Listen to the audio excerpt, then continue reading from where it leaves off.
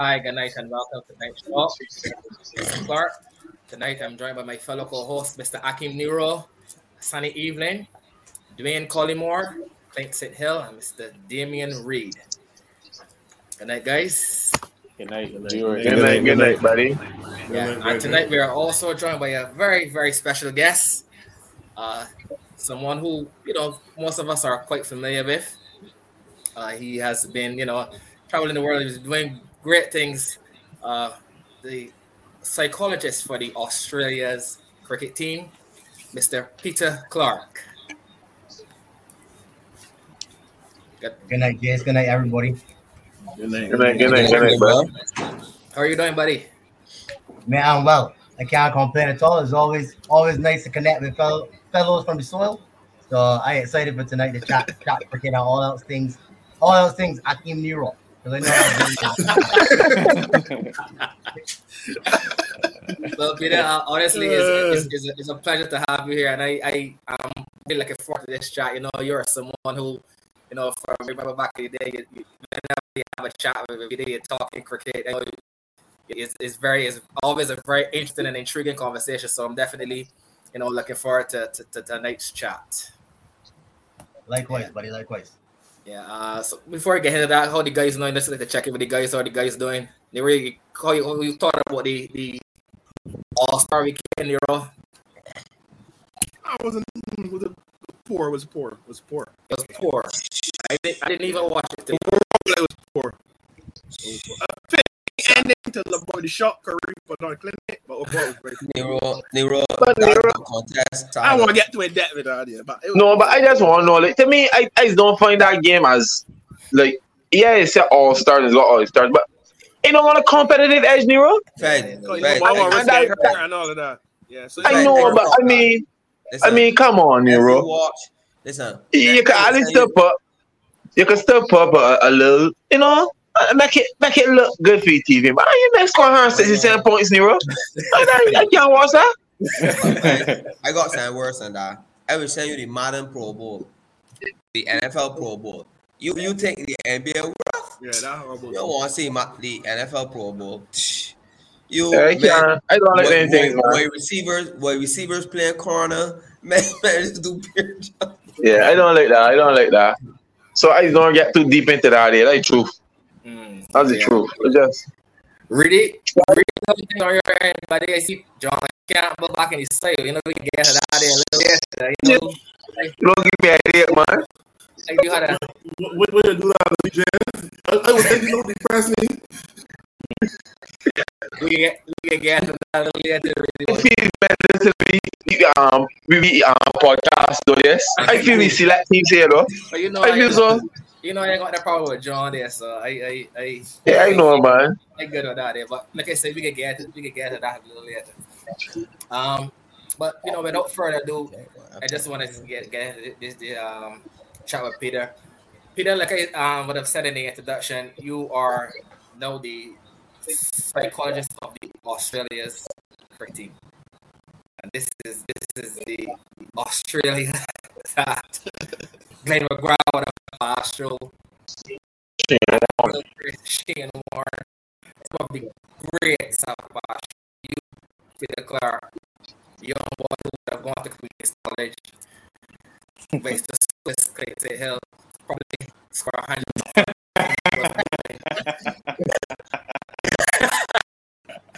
You are now the psychologist of the Australia's cricket team, Peter.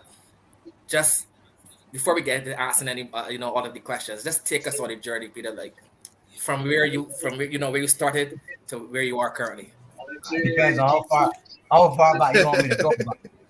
How far back you want? I can just go from, I guess, finishing school and leaving Barbados. So I left Barbados in 2009 to come to Australia to study. Okay. I always wanted to do sports, so because I was interested in that, the mental side of the game. Everybody on this call understand. We know a lot of men that if good players play well in next, I can't transfer that to middle, So I was just interested in how to get the best out of yourself, myself included, and how to help other people do so. So I went over there to study, did my undergrad, which is 4 years, Bachelor of Psychological Science, and then honors, and then I did my postgraduate studies straight away. So all that at the University of Queensland. And in terms of how I ended up at University of Queensland, you know, we watch Test Cricket Australia. I only know the names of the places that play Test Cricket. So I applied for University of Melbourne, University of Sydney. And if I had a University of Brisbane, I would have applied for University of Brisbane, Queensland.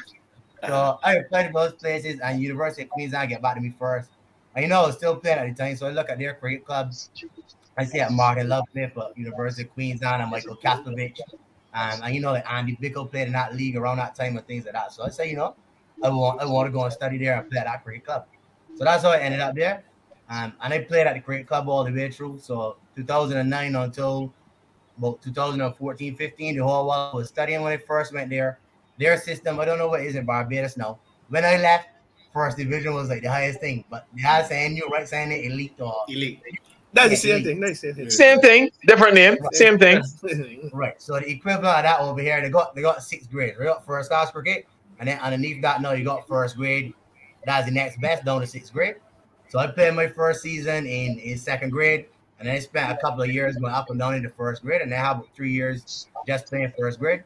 I was very lucky to play on a side with a lot of very good players, and we won a lot of premierships. So it was very enjoyable personally, and also to get to rub shoulders with a lot of great players. While I was playing there, I also got my coaching certificates. So I'm now a level 3 in Australia. They got the 3 levels. No, sorry, they got 4 levels, but the first one is level 0. Don't ask me how I meant to say. I am not getting rules, but I did all my coaching certificates now. So I'm up to level 3, which is internationally qualified, and the cricket club looked after me really well to put me through those, you know, to give me different opportunities. You know, once you go to level 2 and 3, you have to be nominated and paid for to do that. So I played, I coached, I studied kind of all at the same time. And then by the time I finished studying, I was 24, going 25, and I couldn't beat about play cricket every single Saturday. I had to go and get a job and try and work and help support my family. So that's what I did. And I stopped playing at a serious level then. I just took on the coaching role at the University of Queensland Cricket Club. So that's a role that I still hold. And then once I was finishing studying in terms of a professional standpoint, I worked at a university called Queensland University of Technology. I worked as part of this sport and leadership program, student success and all that kind of stuff. And in the meantime, I was doing some consulting. So, I don't know if you're familiar with a sport called AFL over there, Australian Football League. So, right, Aussie Rules Football. I did a little bit of consulting work with a team in Brisbane there. I did a little bit of work with Queensland Tennis while I was at university, my master's. I did a little bit of work in the dance and performing arts, mind you, believe it or not. And that was a real eye-opener as well. While those things were happening, I got an opportunity to do a presentation for Cricket Australia. This would have been 2016, early in the year. And a mentor of mine, my supervisor at university, he's probably the most connected man in Australia when it comes to sports, right? So he gives a lot of his former students opportunities to go in. And so he was doing a presentation. I tagged along. It was for the coaches at the time. And right about that time as well, they were building. I was still working at QT, but they were trying to build up the women's game, a bit of an injection in cash. So what they did is they combined a pathway role, so the male and female pathway players, you're under 15, 16, 19, all that kind of stuff. And then a women's team role, they had combined those two, and they were advertising for a new job. So after I had done that presentation, I was on a little short list. I was told to apply, and I went through the process, applied, and I was fortunate enough to get gifted that opportunity. So I started working with the women's team, and in the pathway, that was exclusively that for the first couple of years I was working there. That was 2016. And over a period of time, I think 2018 or 2019, I did a T20 tour with the men. And then the following year, I did a little bit more work. I did the India Test Series in, I can't remember the date. No, it's either 1920 or 2021 when India was in Australia. And they beat us 2-1. And then obviously some more T20 work with the fellas after that. So still maintain my role with the women's team. That's where I am currently on tour. And I've been in that role for 6 years. Working the pathway over that period of time as well. And there's been a few opportunities to head over in the men's team where the women's team schedule allowed as well. So yeah, long story short, that's as succinct a summary as I could give and where I've ended up in this position. Yeah, appreciate that. Peter, I mean, can you talk us through the emotions that you would have felt, when you actually got the confirmation that you would not be the psychologist of the Australian cricket team. I mean, like I said, I would have caused some names. There's some things that would have passed through that would have passed through the Australia's team. So, like I said, it must have been a surreal feeling for you to know that, I mean, you by nature, you're a very humble guy, but still, you must have been overwhelmed with emotion, when you got confirmation that you would have been, holding this position or holding that post. So, can you just talk us through briefly of how you felt when you got confirmation of being a psychologist of the team? Well, I got correct. I'm not the only psychologist there. So, one of the psychologists that works in the network, like at that time, there was, the guy who was my supervisor and my boss at the time, Michael Lloyd, who's still there. He's going to Pakistan with the men's team when they head over, and he's been a great mentor of mine.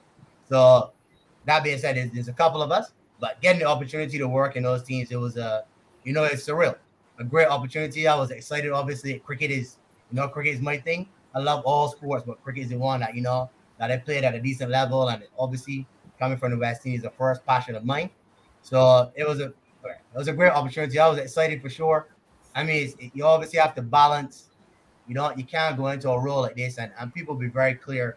They know the people who are in it for the t-shirt. The fellow who just want to say, yeah, I work with the Australian team, or I work with the West Indies team. And basically the thing about that is you got to watch for people who want to claim credit for the success of the athletes. And you never do that. So I don't take a massive amount of pride or walk about telling people, yeah, I work with the Australian team, or I do this, or I do that. Mm-hmm. Inside, it was a good acknowledgement of the work that you put in, a great opportunity, and I was fortunate enough to have it at the time. So I was very happy in that regard. But, making sure that I'm not a fanboy, or you're not in it for the t-shirt either. You're there to do good work. But it's just like they say about anybody who makes a team, you met the West Indies team, you go play, or Australia team, you go play, you're happy. But making the team is not what it's about. Making the team is only the first step. So getting my foot through the door was nice, but then it was about thinking, well, how do I actually do good work in this role, build relationships, and be successful in the job. So yeah, that moment of euphoria was short-lived. It was nice acknowledgement, but then it's like, all right, time to do some work. Time to get into business. Correct. Yeah. Earlier you would have said, about the path to actually, having the ability, having the skills, but not in the nets, looking in the nets, but sometimes not having the ability to transfer, as Fred would like to say, when the lights are on. How important is it? Oh, sorry, not how important is it? Like, what, like, do you? I want to come back to the Caribbean, and you're not in the Caribbean. You're in Australia now, but I'm not sure how affiliated you are with the Caribbean. Do you think that here in the Caribbean that we take the psychological aspect of sports? Do you think that we take that part serious enough or in the Caribbean? That's a good question. I can't speak for what happens now. Excuse me, behind the scenes, because I'm no longer there, right? And I don't like commenting on things I don't know for sure. Mm-hmm. I can speak about when I was there on a party system, playing, you forget, and everyone on this call will understand the same thing. So, I remember we went to England in 2016, right? Barbados on the 16 team. We went to England and we played against England on the 15. Joe Root was captain. No, he wasn't captain. He was in our team. I don't think he was captain at the time. But what our training consisted of was going to Queen's Park Oval for the evening. I think 1 or 2 days a week. And we will run 2 or 3 laps. We were still taking umbrella catches. People here, you catch you stand up. And then you would train on the wicket until it get dark or whatever. And that was it. That was our training. So I remember we went to England now. Phil Wallace was our manager and George Linton was our coach at the time. And then we found out these men were living at the academy, Loughborough, so the National Cricket Centre in England at Loughborough. These men were living there for over a month, right? Living there as a group, training every day, doing gym, S&C, stress psychology, all these things, nutrition. And all we're doing is doing umbrella catches at Queen's Park. It was chalk and cheese. And the other thing is, from a preparation standpoint, because you guys know they used to say, no, West region and South region, you'll play the tour games against them. And we'll beat up bad licks. So they came to Barbados in preparation for that. The year in front, I believe it was Licks. We beat them 6-0. West Region 3-0, South Region 3-0. We going to England now, and we played 2 warm-up games. I can't remember who was first. We played 2 warm-up games against South Region, and after we played England, we played 2 against West, all vice versa.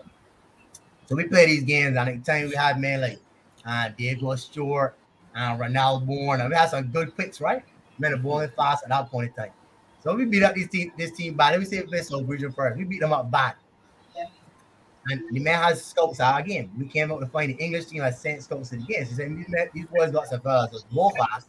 But I think we had taken 3 like spinners overseas, right? Can't remember. I know Daryl Vaughn was there, Chad Simmons, and I feel as if we had one more, at least 2. Anyway, so we mentioned these fellas here bowling fast. All right. We got to Loughborough to play the games. England, so we think your ball could be swinging it. You can see, man, not a blade of grass on this wicket. Not a blade.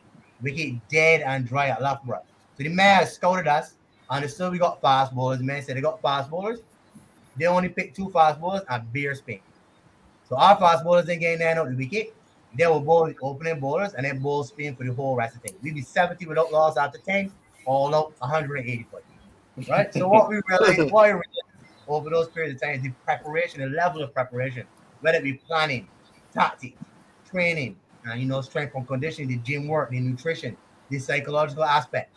We were not doing any of that. We were just going to hit balls at training and run a few laps.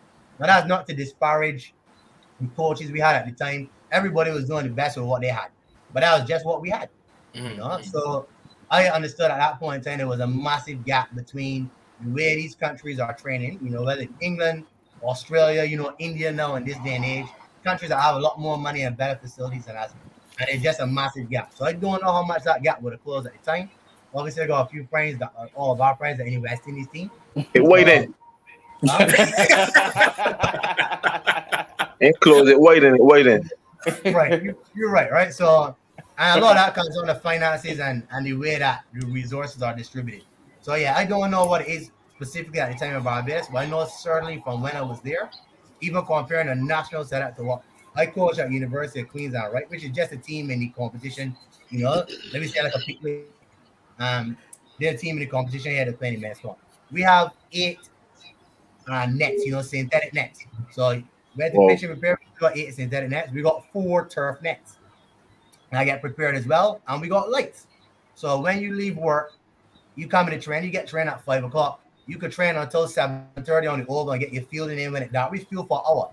Every training we field for an hour in lights. And then we go in the nets and we will train in the nets at night. This is a cricket club. Now you guys know what is in the West Indies. Like even at a national level, we don't have things like that. So it's definitely a massive gap, both resources wise and certainly from the time I left, there was a big gap in terms of what we do to prepare people psychologically. Hi Peter, Nero here. 20 minutes into the interview. I think this guy is very well spoken and stuff, but I just want them to know that this guy is a full comedian here. This guy is a full comedian. I just want you guys to know that. If my memory serves me correctly, I would have probably first met you through Jade Padmore. Yeah, right. Obviously, I knew the name Peter Clark because you were on the 15 captain and stuff, but we weren't close or anything. So yeah, I remember it was good. I went when you were there. Jade, we lying there. No, I said, yeah. I see Brooks. I see Carbon. I see Stowe. I said, yeah. This is the cricket hub. Everybody, I see a bunch of cricketers. I was like, so was that always the case? Where your host was always a cricket hub? How did that come about? Yeah, that's a good question. So my mom, is always very welcoming and inviting. But when I was at school or when right at primary school or secondary school, people will always come and line up my house. Make sure they got food cooked. So people started knowing, we go across by Pete, and we had to play cricket in the road or do whatever it is, but we know we can get good food and we can play dominoes all night. My mom was very, very patient. We played dominoes. It's 4 in the morning. But I Saturday morning, man, got cricket, and then it was still slamming dominoes. A quick aside, one morning, it must be we might have got about 5 o'clock. So it's 5 o'clock. Man slamming dominoes. Me, Brooksy, Harry, Scotty that used to run track and field rooms. A bunch of my friends. So man slamming dominoes. It's 5 o'clock in the morning. Remember to get. She said, wait. You mean that I went to bed last night at 8:30 and it's 5 o'clock in the morning. We're still playing dominoes. Hell or high water. This is the last game.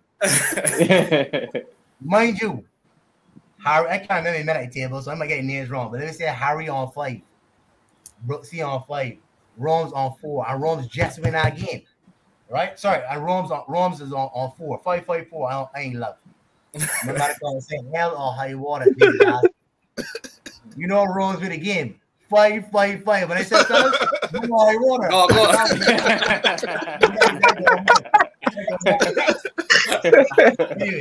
Yeah, it's always a place where the man will come online, and then obviously, the more and more people you meet through cricket, the more and more people will come over and breeze out. My mom was very accommodating, and everybody come through, so it just ended up being a good lineman spot. Yeah. Secondly, you were. I always wanted to answer this question. You were on the 15 captain, right? Mm-hmm. Normally, the trajectory is, unless you fall off massively, you play on the 19 cricket. I don't think you made the team that year. Did that play a decision? Was that a major part of the decision for you to say, well, this cricket thing probably ain't gonna work out, or going overseas and studying was always in the works? I wouldn't say that I played a role in me leave. I was always all of my siblings. So my father was married twice. There's 7 of us siblings. So me and Rachel from my mom. I had 5 children in first marriage, and everybody has gone overseas to study. And my mom did as well, and my father. Just to go and experience a different part of the world. Learn to fend for yourself, cook your own food, wash your own clothes, get a job, and support yourself. So that was always in the pipeline somewhere. And I try to think now when that was. That would have been 2008 maybe. So I would be 18 at the time. And I had captain. So we had trial games and things like that. I can't remember best on the 15, on the 16. And I had captain in trial games. I only played 2 games, and then I broke my finger. And I met 50 cents in one game. I get retired. And I met 30 cents in the next one, right? So I had scored runs. And then I had broken my finger. And then, I tell you how combined schools, I was playing for Pickwick. And the man said, look, you're going to play for Pickwick, because that's another spot somebody played combined schools. So I was out for, let me say, however long my finger back. And then it came back, and it was, my finger was flying at a ready to play. And I ain't hearing that from nobody. I was playing for Pickwick. I ain't hearing that from nobody. My best team got picked. The boy called me, the boy tell me name. I just find out. I think somebody called me Corbs or something. I said, Pete, you don't get a call, you on this minute. What are you talking about? I didn't even know the site got announced. So the site got announced. I wasn't in it, and I wasn't even in the reserves. And nobody didn't call me on that. At the time when you're 8, you just feel away about that. For sure.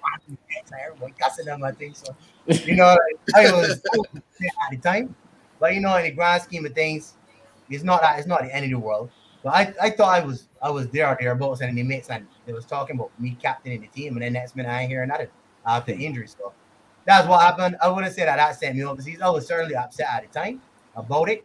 But man, I don't hold no grudges about nothing like that. I ain't hearing that neither.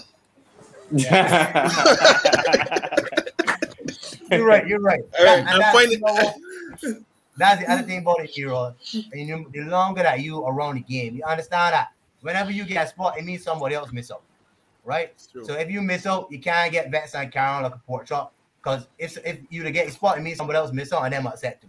Yeah, but it could still communicate though.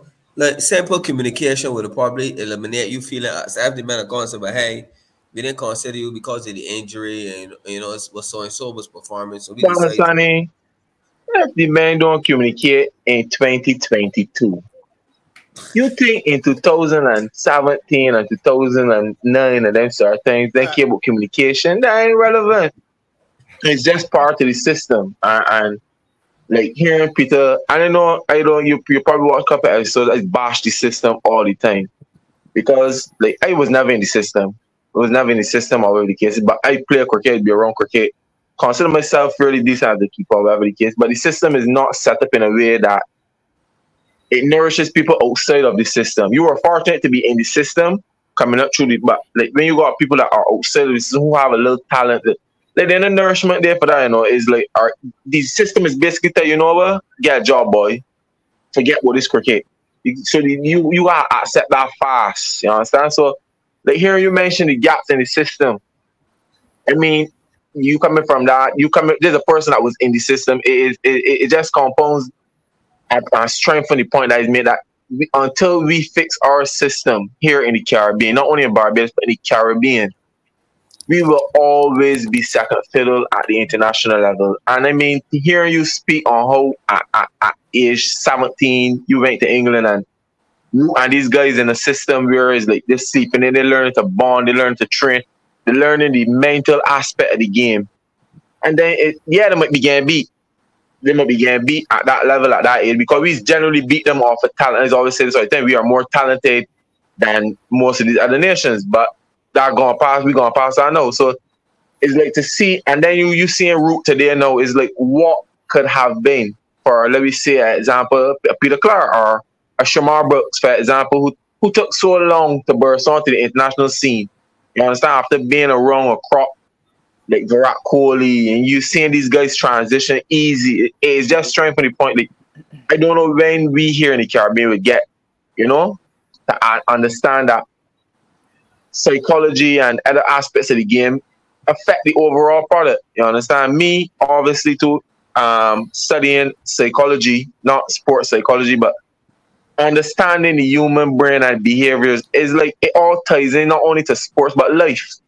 It ties into life, and we skip that aspect in the sports arena. And I mean, I met you a couple of times, Peter, like from being around Leslie. You come in the turn in the night to play some tape ball, and unfortunately the lights didn't work. You had that night was a big night, JS boy. Because was that night, the lights would not work.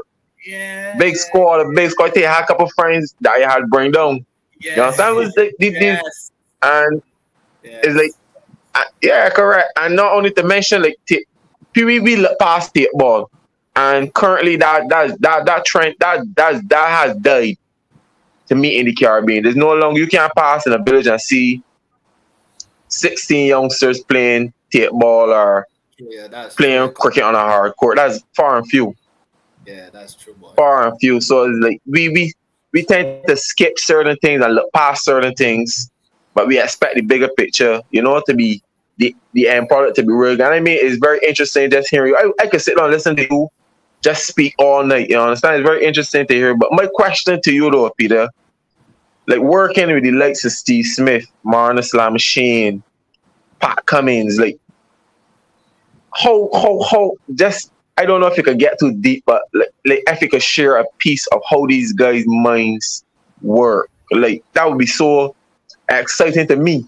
Understand a person who's just watching on the outside and comment, but to find out the little details, like you don't have to get too deep, but like you could just give me a day in your life, like working with that crop.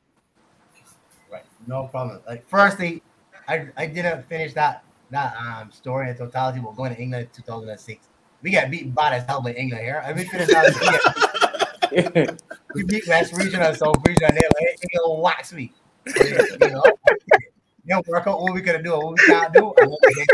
Let me just make sure I cleared that before somebody from England started responding.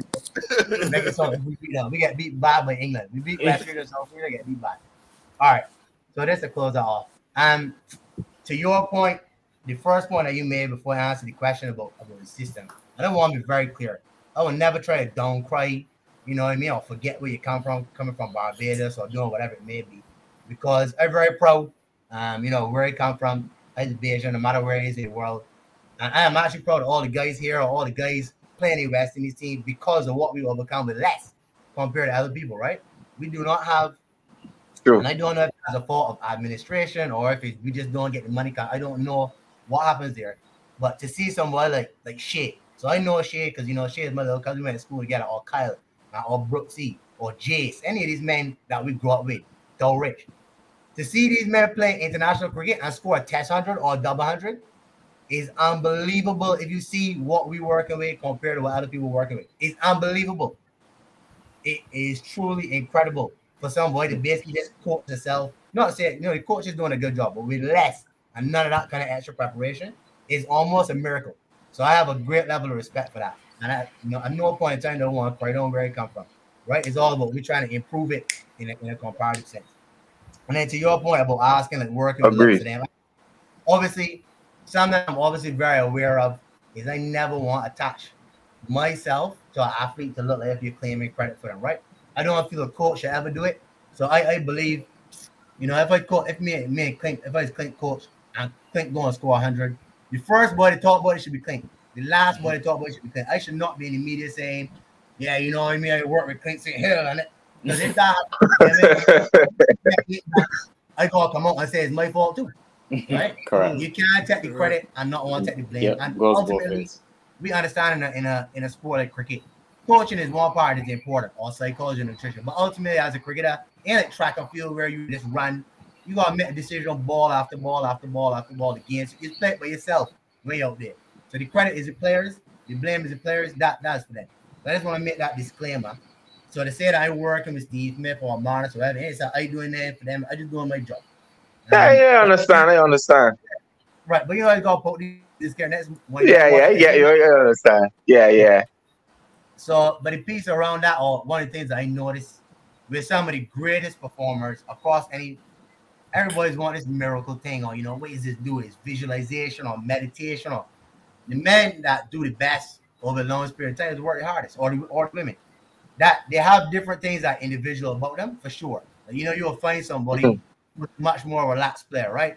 Once they train, them looking to get away from cricket, this one chill and play on game day. Then you'll find another person, and this is documented. So this isn't me saying then, new like Steve Smith or Mars, they may love cricket. They may love eat cricket for breakfast, lunch, and dinner, right? Everybody ain't like that, but the hard work is the minimum. Everybody got like Virat Kohli, hard work is the minimum. These men got to work harder than everybody else. You gotta be fit in this day and age. You gotta get your mental game strong. So you may pay attention. Your preparation must be outstanding. All the best players, the best consistent players. No, somebody might got a lot of talent. I have a great series. You know what I mean? I'll have a great game. But to do it over and over and over again, because as well as I do, once you become good, what the next, you score 500 runs against me in the series. The next time we play you, that we spend enough time talking about you. Yeah. And what shots you like, and what shots you doing like, and where you score, and where you don't score. So the thing about those great players, they're always staying a step ahead. They're going, all right. I play against, Steve Smith played against, I think it was 2018, 17, 18 Ashes. And he man just ball wide in the first set. He man just ball wide for 3 days. All on the ball like. He said, all right, ball out there. Ball playing with, can't get me out. And eventually, man score 140. They take 350 balls. And then what the change from that? They said, well, that ain't working. So we can try and get LBW. Or my man picking them off. So it's just having the plans. When people go to a plan A, plan B, plan C, I think the best players understand their A game really well, but they know how to adjust to the next player. Not too stubborn to know I got to tweak sometimes, but you got a strong belief in what works for you. And I just say it's a minimum requirement to work hard and train and pay attention to detail. I don't know if that answers your question. Yeah, you man. I totally agree. Nothing beat hard work. I love a deep dive. Appreciate your time that you're coming on. But in terms of the women, like there were some pretty legendary Australian women cricketers that you are in company with, and then obviously we had the pandemic. No, this is really, and then the pandemic, sports opened up, but it was in a bubble. This is where people's mental was really being tested. How you and your psychologist, how you were able to help these players navigate through this time, because you're in a bubble, you can't leave, you're just locked down, you're going to the ground, back to the family. No family, right? So how were you able to help these players navigate through this time? Right, that was a good question. Excuse me. The last couple of years, as you mentioned, so what? I think 2020, we had a Women's World Cup here in Australia. 2020 World Cup. We had 86,000 people at the NCG. Right? That is the best experience I ever had in professional sport. And we beat India. India beat us in the round game. And then we beat them in the final 86,000 people cheering. I never seen the experience like that. For a women's game, normally we'll get we expect the smaller stadiums, the boutique grounds with 2,000 and 3,000 people. But 86,000 people played it again. That was fantastic. 2 weeks after that, no, not even 2 weeks. We were meant to go to South Africa after about 3 or 4 days after. No, we started. Yeah, correct. It got shut down. Right, now take it off. And so there's a lot of uncertainty for a period of time. Like people are not understanding. The first thing people thinking is people can lose money. What can happen if we don't play a series? And that's obviously where people start thinking about their livelihoods. But once that settled and, they came back to a we can play cricket again, but we playing in these bubbles. And as you say, it was very strange because you understand different sports, for example, like, let me use some in Australia. So in Australia, they got rugby league, rugby union, and AFL and soccer, right? Or we call it football, they call it soccer. I didn't say soccer because everything in Australia is football, It's called rugby football, then it's called rugby union football, then it's called AFL football. And soccer. And then it's called football soccer, right? So I was gonna say soccer when you're talking about it. But all those sports basically, you'll play a home game and you'll play a away game with the state that you're from. So I'm from Queensland. I play for Queensland. I can play around in Queensland. I can stay home with my family, all that, and then I can go to New South Wales for a few days, play the game, come back home. So you spend most of your time at home in your house with your dog or your family, whatever. Just go to your cafe, see your friends. Then you appreciate now that international cricket. You be on the road in men's team, be on the road for 9-10 months a year. Because even when you're in Australia, you might play one test in your home state, but then you're going to all the other states, so you're on the road again. So and then when you not playing domestic tour, you're playing international on the road as in a different country. Now normally, men's and women's, normally you will have the ability to bring your family along if you want, right? So you can bring your wife or your children or your husband, whatever it be, to spend some time and get that little. Because as you will know, the pressure is high. You worry about pressure of selection, the pressure to perform, and this without COVID and just in general. Pressure to perform, pressure of selection, media scrutiny, all that kind of stuff that is really wear you down. So you gotta think about how do I put the energy back in? And normally that would be, hey, let me go for a game of golf. Let me go and relax with my family. I can go for a walk and eat at a restaurant. That's your normal thing. Now with COVID, all those pressures were still there. But what happened is now, can't go and play golf. Can't get in the gym nowhere. Can't bring your family, right? Or if your family come now, they go like not just the bubble. Before you get into the bubble, now you isolated for 7 days, 10 days, and the rules in Australia was stiff. And then not just that, if you go overseas now and you come back, 14 days hard quarantine, 2 weeks hard quarantine, cannot leave the hotel room. So that was what Australia's, up until in December, whenever it was last year, that was the rule. So your pressures are the same, but now your releases or your avenues where you will recover, a lot of those got taken away. And then you quarantine it. So people, you tell my family, come and spend 5 days with me and then go and quarantine for 2 weeks. And people got jobs and things like that. Mm-hmm. So it really was about understanding, all right, we are not going to have our plan A of how we normally recharge and recover. Right? So what within these new restrictions can we use? Whether that be things that you could bring to the room, rather than, hey, look, I don't normally bring my PlayStation for tour, but I gotta bring it. And that gonna allow me to not just play a game and relax, but I can stay connected with other people. I can play with Jason or Nero or Akeem. Okay, I can play. So that might be one thing. The other things are going like, making sure you got your technology ready to communicate with back home. Or within what we got, how do we make the best of it? Team room, or we good at team room, let me make sure we play table tennis every day. Let me make sure we use the functions that we have. So it's really about going whatever your plan A to recharge and recover, how do you get your plan B? And then the next piece was an understanding or acceptance that we may not get. So let me use the analogy of charging your cell phone, right? I charge my cell phone overnight, I can get 100%, and I can operate off my phone and use it for the whole day before I charge it again. Now, we understand because you don't have your best case recovery, it might not be a family, it might not be a run, it might not be tennis. It's PlayStation and it's going for a small walk and it's getting a takeaway. You can't sit at a restaurant. Your cell phone might not charge to 100. So we might be operating at 70. So by the time this series is done, you might be at 10%. You don't got much to give, you're quiet, you burn out. But that's where you might be at the end of the series, but you just gonna maintain enough charge to play the game, do your job, and then recover the best you can. So I get about to 70%, and then when I charge my phone again, the best I get back to 50%, and then 40%. But by the end of the tour, as long as I ain't on raid, that's a win, and I could go and perform. So is that understanding of what allows you to recharge the best that you can? Now, everybody is different in that regard. So yeah, we might have a team, things that we're doing as a team to kind of recharge, but it's really telling individuals, you know yourself and how you work. That's my part of plan of what it's gonna look like. For some people, that takes more work. And for your experienced campaigners, they say, yeah, man, you got it covered.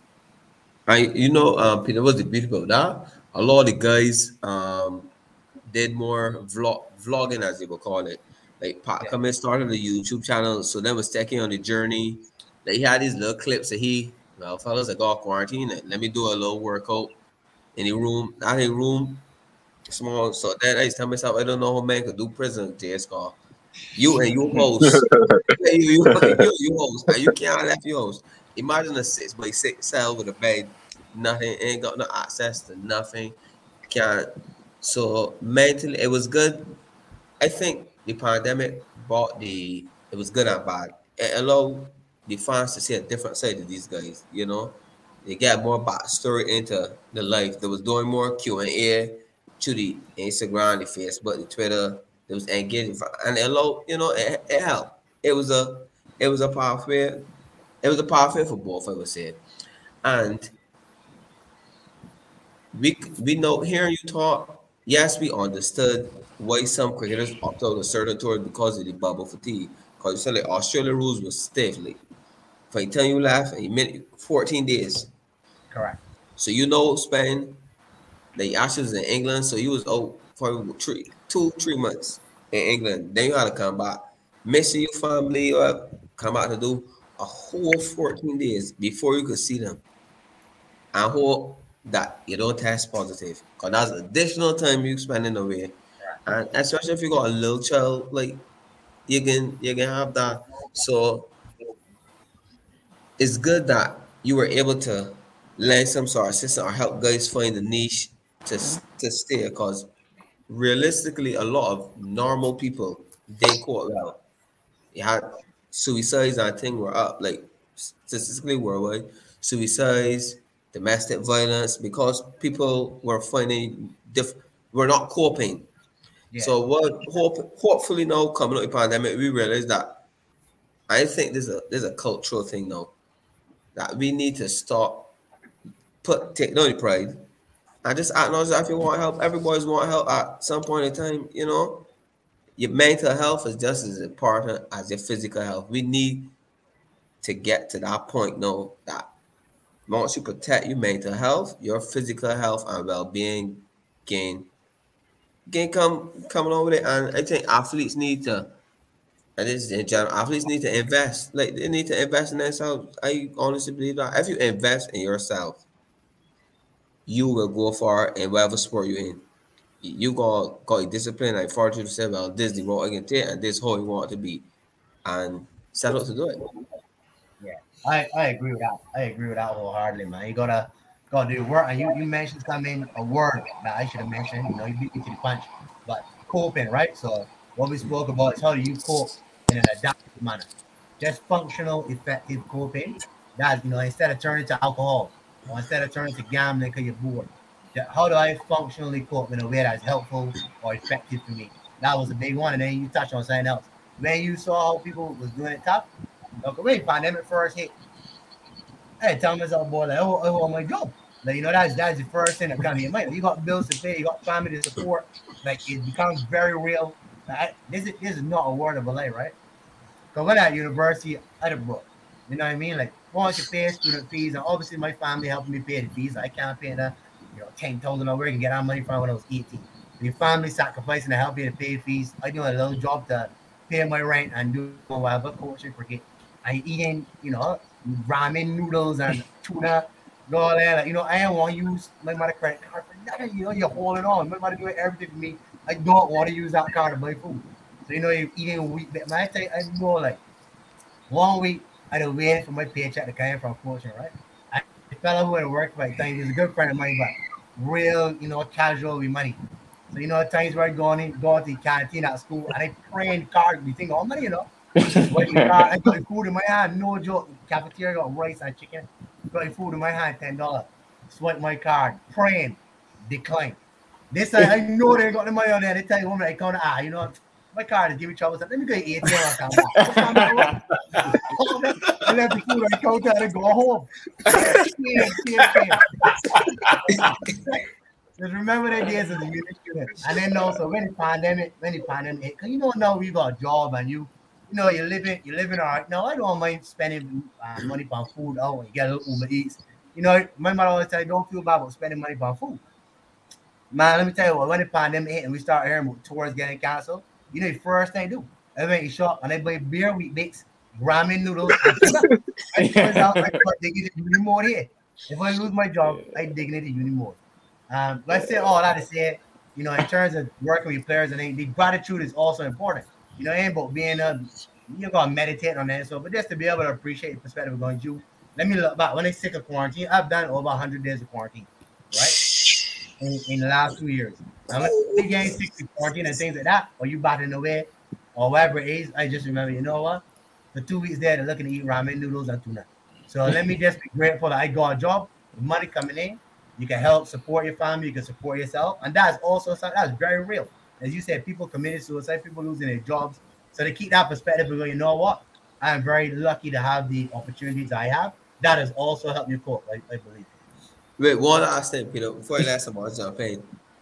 When the COVID first come up, you honestly thought, honestly thought, man, this ain't just 2 weeks and blow, but cause Ebola was like the same thing. It was like, oh Lord, Ebola blow over and we going back to normal. 2 weeks, turn into a month, 2 years later, 2 years gone on the road, and you never in life I would have believed this. Let me tell you something, right? We had me and nine of my friends. So two of my fellas from back home, Romans and Scotty, and then 8 fellas, 7 fellas plus myself. Yeah, they got this thing named, whatever you heard this thing named Yacht Week. They got this thing in Europe named Yacht Week, right? Mm-hmm. So you know you book out a yacht. I mean, and at the time when we booked that, I was single. But I'm no longer single. So Brittany, if you watch this was long before we met. You know. So he may got the yachts. I mean, when you see these videos, right? I mean, just girls, looking girls in bikini. And it's for like, you know, for 18 is for you got a lot of money to spend for the thing. All that it was about, let me say it would be about, you know, $2,500 Barbados dollars for a weekday. You know, you traveling to different islands for a week on this yacht, everything paid for. So he may save up now. We may talk about this here for 8 is that year my 30th. You know, one nice, so he bucks weekend, all this thing that we planned out. And that was June 2020. So he made that, you know, he may organize leave from work, everything, you know. So he may put in this money. I demand that, you know, he may send me the money, I pay any money. So you know this thing hit March 2020, and like you said, tell myself, all right, this ain't be a little, you know, 2 week warm up. Next day, you're wait. Australian government ban international travel. It may come 6 months. So you know, all know about it and try and get my money. I would not let you. I had about a 4 or 5 month battle with these people. I get any terms and conditions go up there like highlighting fucking you know what people are gonna do. People are gonna talk. Australia have banned. They're talking about, you know, if you still want travel, you could go on the thing, right? They had to cancel the cruises or whatever. But the Australian government banned us from traveling. You could not leave the country. So I called that and man saying, look, we can't make a trip. They told me, you could get a refund credit, and then you could, you know, you do your week later.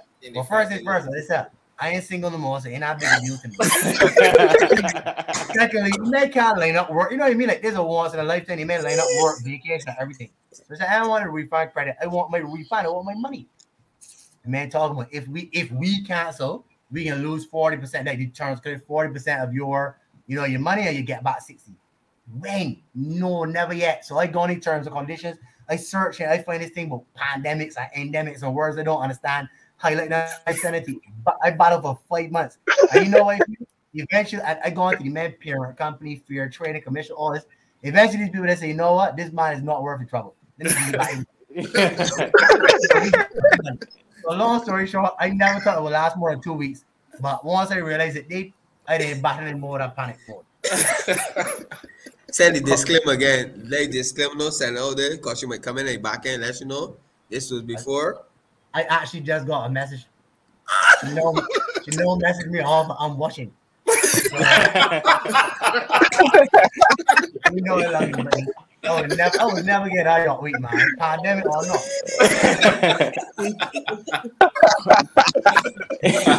Continue with story time because we could talk stories about Peter till I don't know next week. True, that is true. First of all, he was my school captain, very first school captain. And what I would say about Peter is one of the most influential people. You know, and I'm sure that all of his friends will say the same thing. As you can see, his house was the hub. He's the man. He talk about people paying any money to him. He's always that man. right? And he's always been that person. He would have been influential to me, as a youngster coming up to school. People used to carry me to trust, all kind of things. I don't know if you even remember all of that, but all that kind of things he used to do. So a top man for sure. And secondly, passion for cricket and match. Peter, Adam's your brother, right? Yeah, Adam's my eldest brother. Yeah. We used to call them cricket paros. Let me tell you something about Peter, right? We were playing again at QE. It's probably against St. Michael's. And Peter was running late. I don't know. I ain't sure what was the reason that he was running late. Domino's go up there, man. See, I see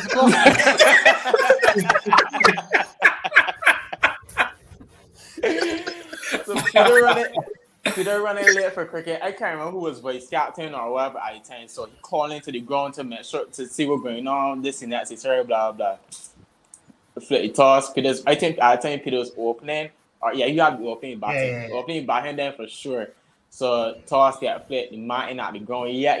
Cricket about to start at 10 minutes time. So I obviously know the man at back behind tree. This man is captain. Everybody I love and sleep panic more and all kind of thing.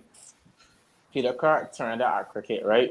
Where the umpires not about to walk on the field, and this man was padded up inside his vehicle to walk onto the field. Kid you not.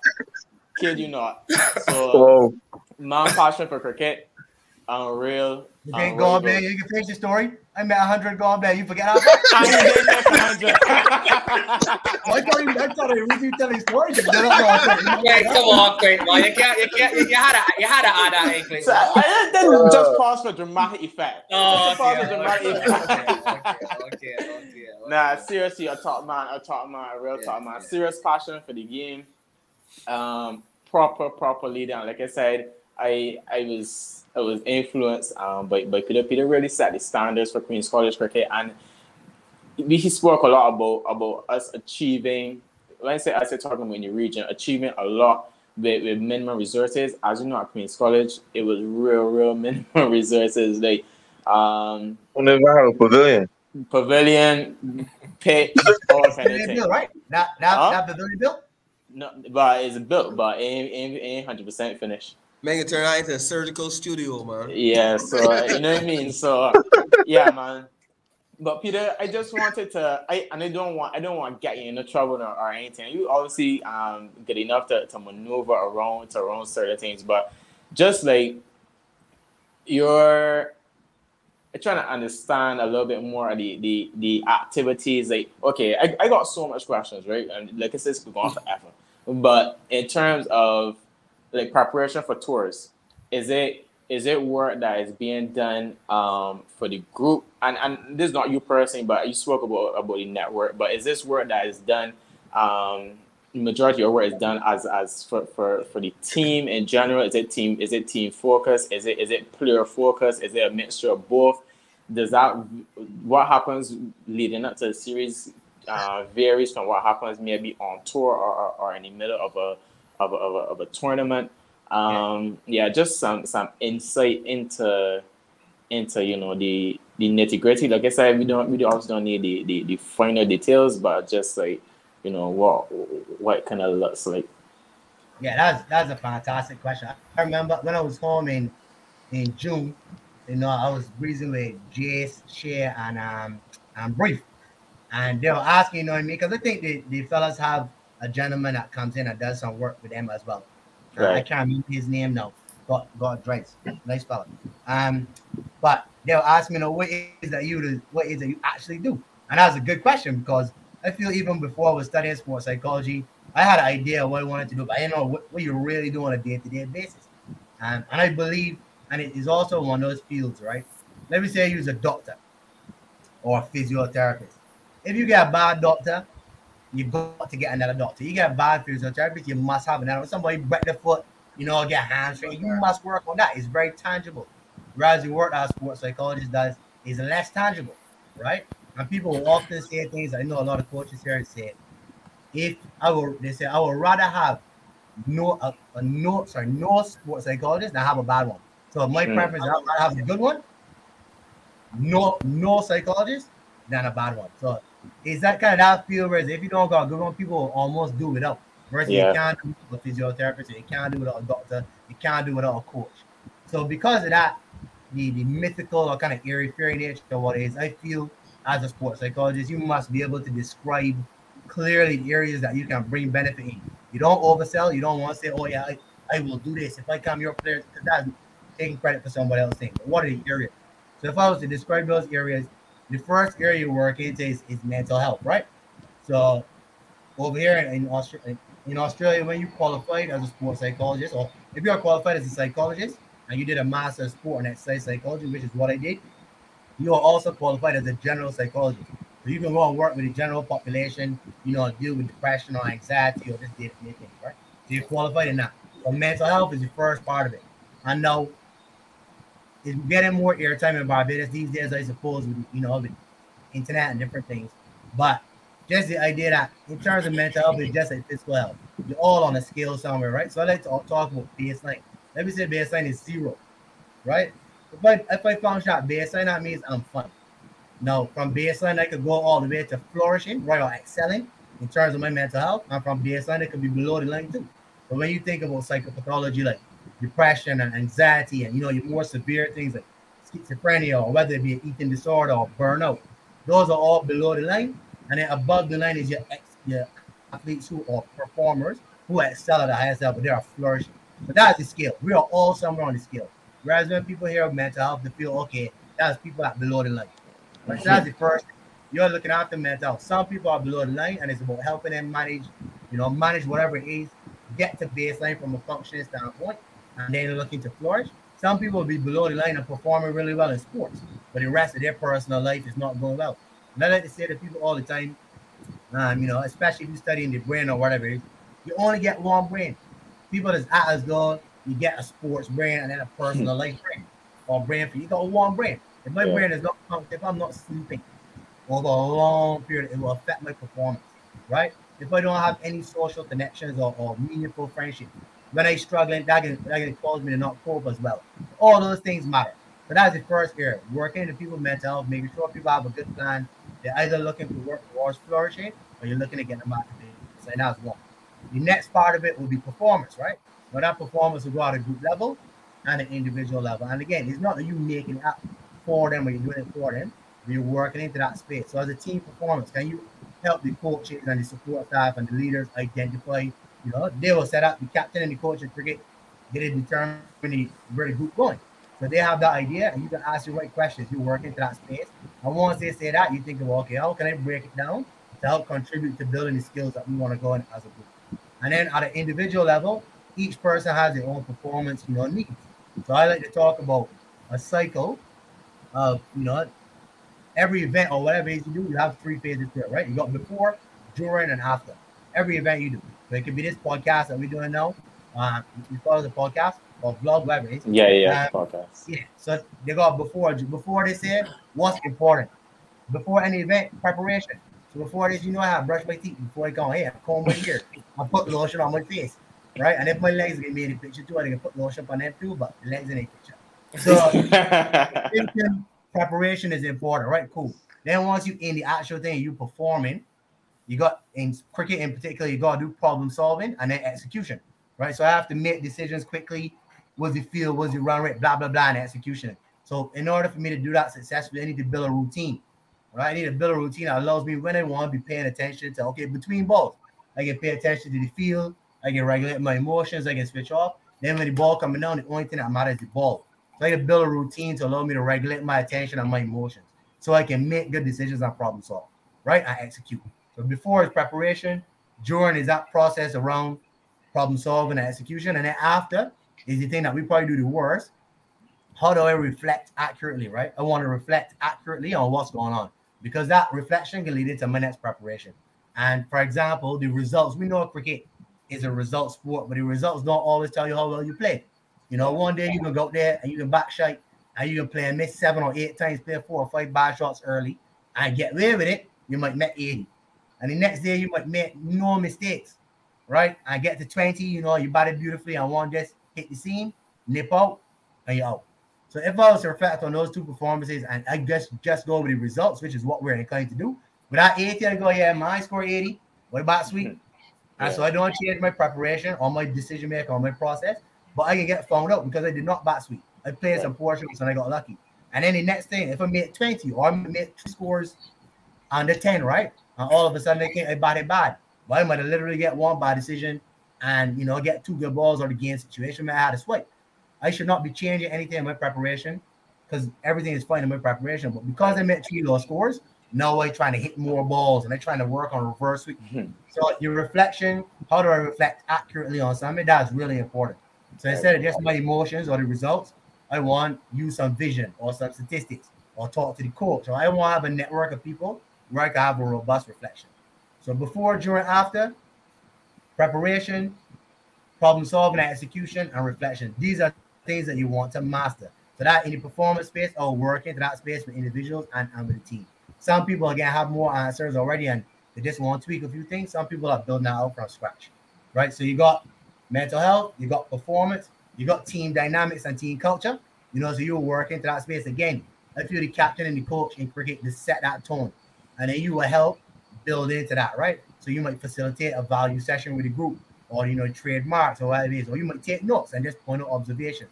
But team culture and dynamics, or the coach might say, "Man, you know, I don't know how to communicate with Jace. You know, when Jace is not going well, I feel like I try to give him motivation, but it goes the wrong way. How do I chat with him?"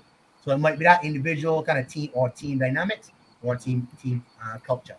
And then the final thing that I would say we work into is just that operational or organizational effectiveness, right? And a great mentor of mine, like Michael Lloyd, he used to kind of map it out like this for me. So in your organization, you know, or in the team that you're working in, how is it you helping the staff to make good decisions when you're planning for a tour, to take psychology into consideration, to take recovery into consideration, take preparation time, make the strength conditioning coach. How do you just work together as an organization to make sure we're planning correctly? So Clint, to your point before, when you're leading into a series, what are the factors we take into consideration?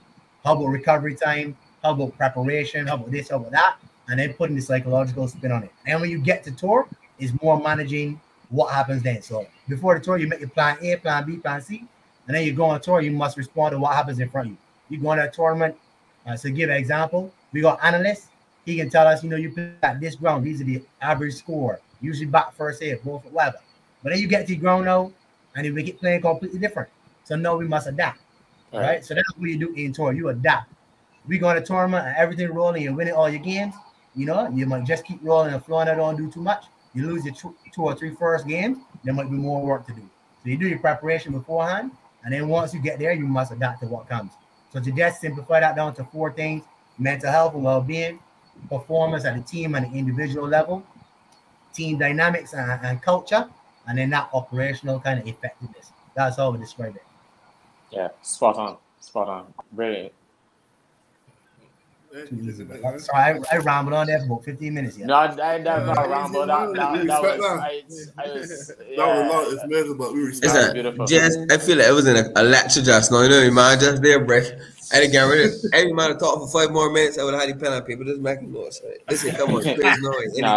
That was beautiful. That was beautiful. I got a few questions for you here, mate. The first one, you spoke about the World Cup final, the women's World Cup final. Right. I want you to that was the highlight of your on the women's aspect. Give me one from the men's aspect though. You said from the men's team, a highlight? A highlight and one we will never forget. Obviously, plenty has been happening in the men's team space recently. I'm sure you guys been following the news and seeing all the changes and different things like that. But I would say, so when I was, so you know Marnus, right? Marnus plays in the same competition from Queensland. We played the same competition. When he was a proper youngster, you know, we played against each other. And we used to beat up on it all the time, right? Our club beat a lot of success over a long period of time. We used to beat up on them. And I remember when he first came in, you know, like we used to blame him when we played against him. Because I tell you, this man love cricket. Like, you know, man love cricket. I think we used to whip it, climb into all that. So to see him develop, you know, over a period of time, and then see him score, you know, his first set of runs and to be there, that was a full circle kind of moment for me because it took me on a journey to go, well, you used to play against this man. You know, obviously he's a far better player than I ever was. But you used to play against this person and to just see him play at that level and then to recognize my journey to go, you know what? you took a different route to, to be where you are, but you're here in the Australian men's team. I feel like that was a real highlight. And in terms of a team highlight, I would say in the Caribbean, when we were just there, obviously we had beaten the T20s pretty bad with a really inexperienced squad. Yeah, let me know. Just play disclaimer. Let me know. Okay. 9 people already starting 11 were potentially not there, but it's not a big deal. Whoever might popped off there, right? So, but when we went to Kensington and we played the one-day games at Kensington, and again, this is not the Kensington that I remember growing up. Like Kensington is spinny, big, and slow, and all this kind of thing. But we won that series 2-1 with a bunch of young fellas, and a lot of those guys. Remember, I told you I started working halfway. So a lot of those guys I saw when they were coming through on the 19 or National Performance Squad or Australia A, and then to see those guys do well and win those games, because I mean, West Indies at home are a good side. It won't surprise me if West Indies just beat England in the 1920s. England pretty much full strength. It won't surprise me if we beat England in the test. West Indies are still a good side at home. So to see those fellas, again, with all the COVID bubbles and losing so bad in the T20s, and there's a lot of media scrutiny, as you guys will understand. But to see them win that ODI series, that was a highlight for me. Again, because you had an opportunity to observe them before, and a lot of guys on their first international tour to do well. So I would say that was a highlight. Whenever you get an opportunity to see people grow and develop, that to me is more meaningful than even the mercenary piece, because I feel as if you have not more to do in terms of claiming their success, but you have more investment, understanding of their journey, versus if I was to say go and work with a team, hop in for one tournament, never work with them before, and then win. How much that got to do with me? Probably not much. Maybe you put out a couple of fires or you help manage a couple of situations, but you weren't invested in that process. So yeah, I hope that makes sense. Yeah, it does. And another one, compare home here. And no, Barbados could probably fit Australia 2 million times. But compare, give me a comparison to life here and life over there. Is any similarities, a vast difference? What? And then it still got Beijing, every part of the world. You ever bought any? I got a partner that's married to a Serbian, and he said when he spent some time in Serbia, and he saw three black people, himself and 2 others. So like, you ever bought any other Beijings in Australia or anything like that? Well, that is a good question. I can put a disclaimer, Brittany. This was long before I met you as well. So, I read university in 2009, and so it was February or March 2009. And so they had this big, I was a confident, you're a confident fella. I never think I get home sitting on that, I went to Australia, I was 18. I didn't know a boy. I know a single person. So I was staying in a hostel. I didn't even know what a hostel was. I only know about a hotel. I heard about a hostel. Anyway, I go and stay in this room. We got 3 men staying in the room with me. So I left your bag lock and all kinds of share showers and all kind of weird things. I ain't sharing the shower with nobody. So I wait till everybody gone. I ain't about that bed. I bed in with the boy. I was nasty. So we go to orientation week now. I there for about a week, and I started to feel a little homesick. I think, I remember going out to this massive auditorium. I went UE for a semester before I left. UE relatively, we think it's big, but compared to these, it's relatively small. I see a building that was about as big as UE, right? So we're going in there now, and that's orientation just for the international students. So at the university itself, I think they got like 47,000. I'm making out this number, but they have about 45,000 students or whatever, and about 20,000 of them international students. Because obviously international students paying big money to come overseas, right? Paying more money than locals. So we're going to this big hall for auditorium. And man, they're calling up the countries you're from, right? So they're going down the order. Obviously Barbados early. And so they say, like, whatever it is. I can't remember. Austria, the only name I can think of with A. Whatever it is, by the going like Barbados early doors. We got our first ever student from Barbados, the kind of University of Queensland. So, I got now, and you're standing up, from that country. So I stand up now, and I see like down, and I top it or going back, and I see somebody right down the bottom, stand up at the same time. So and there's a girl, a red-skinned girl, look very pretty. So we stand up at the same time. Now, obviously, you met us, and see, and I guess we got 2 students from Barbados. Everybody clap level. So after now, I gone up, I talked to the girl, and I was 18 at the time. Her name was Alicia, and I say, wait. you from Barbados? She's like, no, I'm from Jamaica. So I used to have when it's in Barbados. She got a Barbados passport. She was born in Barbados, lived in Jamaica. So she thought that, that she's Barbados, but whatever it is. So anyway, I told her like, and she said, it's just a chat. She said, boy, behave yourself, boy. Like, she's 27. Like, behave yourself, boy. You could be my child. I shot my shot and I get shut down. But we actually ended up living together for the first year, you know what I mean? So anyway, as you say, you'll find a Bajan anywhere. She was born in Barbados. But to answer your question, I ain't asked your question.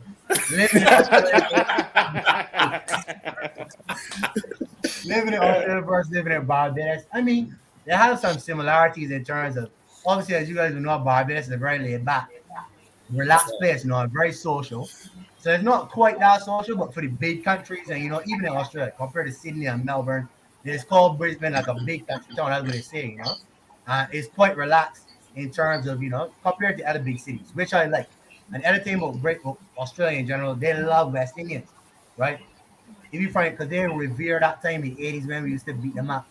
So, Dave and Clyde Lloyd and all, Joe Garnbach, they may love the West Indies team of the 80s, 70s, 80s, 90s. They love West Indies team. So anybody find out you from the West Indies, they love you, right? Because of that cricket aspect. They don't have a lot of other black people around. There's a lot of people from Asia, India, and those kind of places around here because it's close to that side of the world. But I've met, I actually had 2 other Asian fellows that came to university while I was there. I did the master's program, but then the only Bajans I've met while I've been in Brisbane. The quality of life is fantastic. Clean, like place clean. You don't see in Australia, you don't see garbage nowhere. Do not see garbage, not inside the road, not say, man, look after the place. Always, even in the cities and stuff, you got trees. You can't get away without seeing trees on parks, public parks. And they got these public gyms outside, they pull up bar and all this. So they look after the place really well. The place is very clean. They take a big pride in how they present the place, and they love nature. So the difference, that's different in Australia now. I mean, animals here do not have any respect for people. Birds would be attacking you. I think you got birds named I could not believe it the first time in Australia, and I just walk in comfortable and casual. Next thing, like right here, woof, woof, woof. I look on a bird. They actually try to peck out my eye. I got the bird now a long time. I got my bag waving, bought the bird. Everybody looking at me like I was an idiot. Everybody walking about cool. That's a magpie. We're going next bird name a plover. And these things that lay the eggs on the ground, Like that's almost on cricket fields. Men don't have no respect for no reason. They ain't going to cricket fields. And I walking past, and plovers attack me too. So many birds attacking me. Right? So you gotta get used to animals. You got a bird that ever attack me in Barbados. You attack someone in Barbados, you will get killed, but the bird, you cannot do that to the animals here. Birds can attack you, you can't get a slingshot and deal with one of them. Do that, you'll probably get in jail. Right? So that's another difference. And I mean, bush turkeys, it just be really saying that bush turkey, they'd be walking about the place. Like you be at university, I used to be at canteen. Bird jump on the table.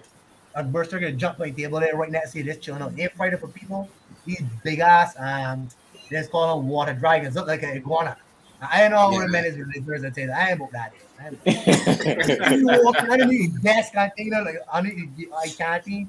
Walking for people foot and people ain't even play shit. I got both my feet up in chairs and all that. It took me a while to deal with the animals, you know what I mean? But now I would say and they snakes. I mean, man don't be fighting for snakes and things. What are you talking about? Like, that's just a man talking, that's just a carpet snake. This thing's snake as big as you know. You like when them, you like to have them in your because it's getting people rooms and things. Tell them, this is good because they eat you rats. I don't like rats, but if I gotta choose between an anaconda and a rat, we feel like put no little rat poison deal with them. Spiders and all kind of things, boy. Like, man got spiders that are so big. They're just so big. Spider named a huntsman. The big ones bigger than your head. I found with the body bigger than your head, and there's got legs coming from every. I mean, it'd be cool. Man, don't be frightened for these things. I used to live in constant fear when I first. I hang up my clothes outside. At university, what dry what? I never use a dishwasher in my life. I never hear about dry, but now I must get dry because Brittany now listen, my fiance, I got engaged in January. Surprise! Congrats, buddy. Congratulations. Congratulations. Brittany said, "What's all this hanging out clothes thing? We must get it right." So I still got it right. But I used to hang out my clothes. I'm a man now. Want to hang out my clothes, and I earn out with that, and I spider double. I dropped my shirt over the body. So I used to live in a lot of fear of the animals, but over a period of time now, mostly because I don't want to look embarrassed, I've become accustomed to all this. I still can't deal with snakes, right? And I tell you one more story. So these things don't have to be barbarians. I remember one night I was sleeping, and for whatever reason I dropped sleep in the opposite direction of my bed head, right? So my feet I had a bed. I was living with a partner of mine at the time named Benny, a family named Benny. So now, because it's got all these animals and things, a lot of these places got like fly screens, you know what I mean? So you open your window and they got your fly screens, so the flies or mosquitoes can't come in. But just really open your window, they got a little hole, you push your hand through and open your window. So and I got my windows open, right? So again, when I I can't afford an air conditioning. So you open up your windows. So I go to sleep now, the wrong direction for whatever reason. You think you dream every week, I hear this rustling, like this rustling underneath my bed. Fuck is that? You hear this rustling again. So I do so that I put my head bottom of my bed and look down my man. And these men call this a possum. You think look like a bear, right? A possum like so. A possum. As big, the thing about let me say a third of a meter. Like think big fucking possum. Yeah. I front flip out of my bed now, going on my door. I can't touch this thing. Like it's like a massive rat that way, like a massive rat. Imagine how big this thing is. And I gotta stand off in my bedroom with this thing for 30 minutes. I do a tiny hole. I can't get out. I got a broom. I poke a broom at it. I roll it, cricket balls at it, everything for this thing to go. And eventually, I hit it with a cricket ball. Not hard. I ain't torching animal. I hit it with a cricket ball. You gotta put out there. You gotta put out there. And then long way with battery hole. So this way is not dealing with. Don't let your doors open. Don't let your windows open. Nothing like that. But other than that, you know what I mean. Like it's a fantastic place to live. I enjoy it. I think the opportunity difference between the biggest difference between home and there, as you guys will know, all of us are educated and got friends who are educated, but you don't necessarily have the pathway. If I was home, I would not be a job I'm in because there's no jobs in that. You got no money in sports psychology. I got friends, master's degrees in different things, and they just got to take a job to get a job. We'll appreciate that. So I feel there's a lot more opportunity here, a lot more scope for making money in different roles that's not the traditional one. But all in all, the thing that I would say is similar is people are quite laid back. And I think people, the people look after the place well, which we do in Barbados fairly well as well. But, the food is the biggest. The thing that is food and people is the thing that is missed most on. Like in terms of the people, while they are friendly, is different to being home. And again, I don't know if things change. But you go to Subway or you go to the supermarket or something. You go to Subway, you go get something to eat, and girl put some food for you. It wasn't Subway. We used to have this place that we went in town. We used to go after school, me, Roms, and Khalid. And they give these subs, the girl are pretty. You know how you feel. You say, my sweet girl, look at me, I'm bony as ever. You give me a little more, nah? Look so sweet. You joke around and say things like that. Can't do that there. What? Chris Gill got blamed when he said, don't blush. I understand, right? I understand why you come across as disrespectful for them. But I try to explain to people like back home, a girl ain't, women ain't like these helpless. What if the woman ain't body? She said, boy, behave yourself, boy. As if you got a chance. You know what I mean? Like women ain't these helpless, whatever. So, but over here, that's not the same culture. So you can't, you can't joke around the same until you know somebody real good. Whereas back home, you would say so a waitress at your restaurant, you will flirt and you will joke around. You can't do nothing like that. There, people are nice, but I feel you gotta get to really know somebody personally before you can start cracking jokes and saying things like that. Whereas back home, you would just do it, and it would get taken as a joke. And if not, the girl would curse down your car or whoever it is will curse you. But Peter, honestly, right? Australia on my bucket list, because of the wildlife, right? But what? you see this. If you got white ancestors, do you understand? You want bungee jump, you want skydive. You talk about wildlife. But Peter, you see things with life, right? Peter, I tell you, man, you're gonna be frightened, yes.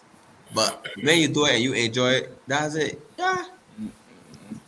like the wildlife, it just be amazing how it is. But watching many people documentaries on the National Geographic with the wildlife, and they show the prize, but there's also show the gloom and tell you, but hey, whenever you get bite, the nearest thing is at some other things away. And so in that case, besides the possum, you ever encountered? Well, you do the beaches in Australia already, right? Yeah, but you and I both know. I know you asked me about sharks. So let me tell you. I never hear about. One of my be saying to me, I never hear about nobody eat by a shark in Barbados ever, right? Because the boy will never get to see again ever. So if you to go a few cover, somebody eat by a shark and it's just in a drown or gone missing. Then I know we will never get in beach again. So, but I have a rule though.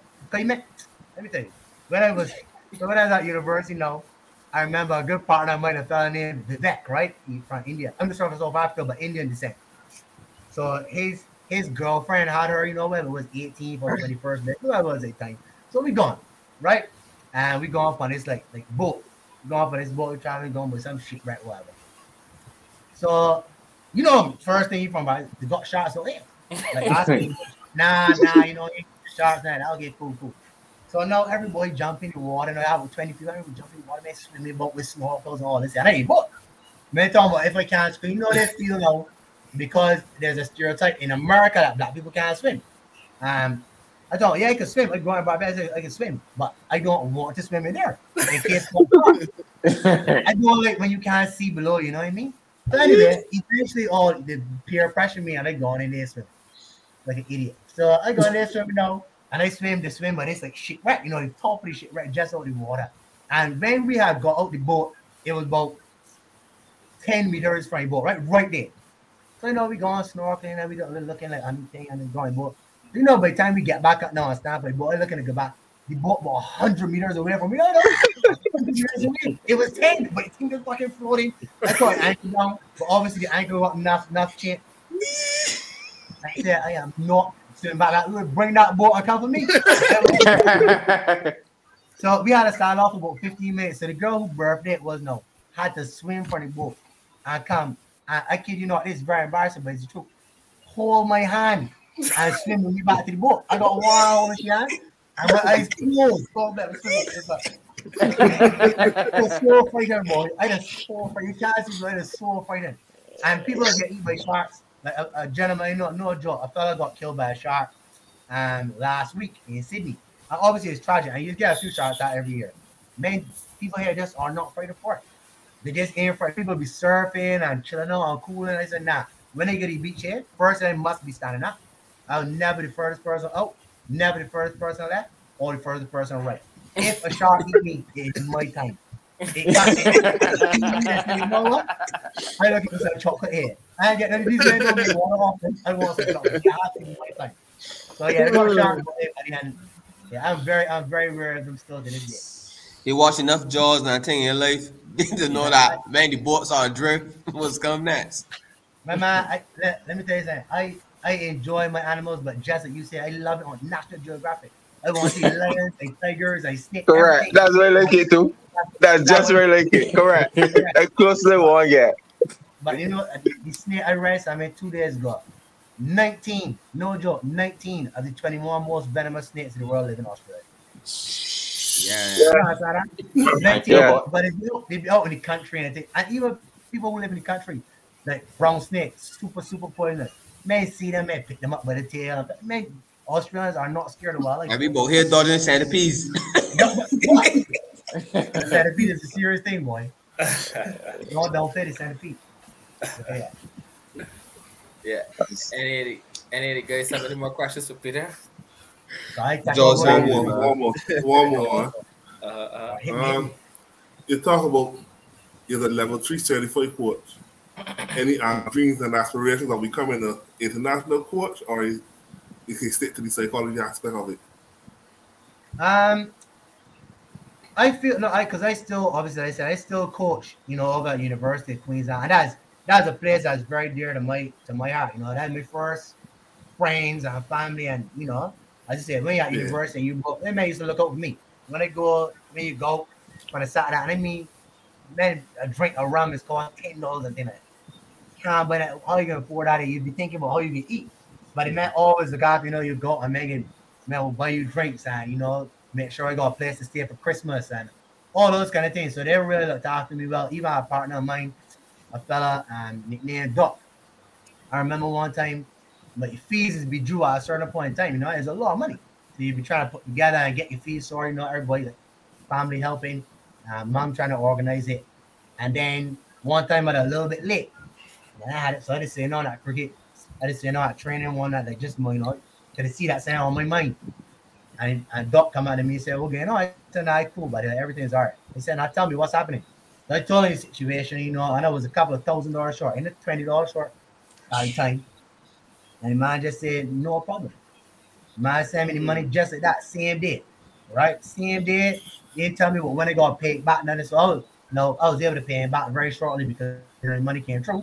But just the things like that, people really look after me at the club. So I feel my coach, I will always coach at University of Queensland in some capacity once I living in Brisbane, to give back because they're more than that. Have done a lot for me. And so I still coaching there. And in terms of ambition to coach at a higher level, the thing with international cricket, as you would appreciate, the thing is being away from home for so long, that it has a shelf life. So for me, I certainly will not look to do anything like that. First, I don't think I will be able to get a job as an international coach yet. I feel that I will pay a lot more dues, do different things, in the pathway, coach at club, coach some state stuff or whatever. At this stage, I'm happy doing my psychology, but even I don't see myself trying to do any international coaching for, another 20 years. You know what I mean? Like, I want to be home more, as time goes on. You want eventually have children and settle down. I don't know how you can have a child be away for 10 months of the year. Well, I don't know the West Indian woman who will put up with that there. I'm Brittany's from Florida. She live around West Indian people her whole life, so she's kind of quasi West Indian, right? I mean, obviously for players it's different because you're making enough money that you would say you got a 10-year career or whatever, 50, and then you could stay home or do different things.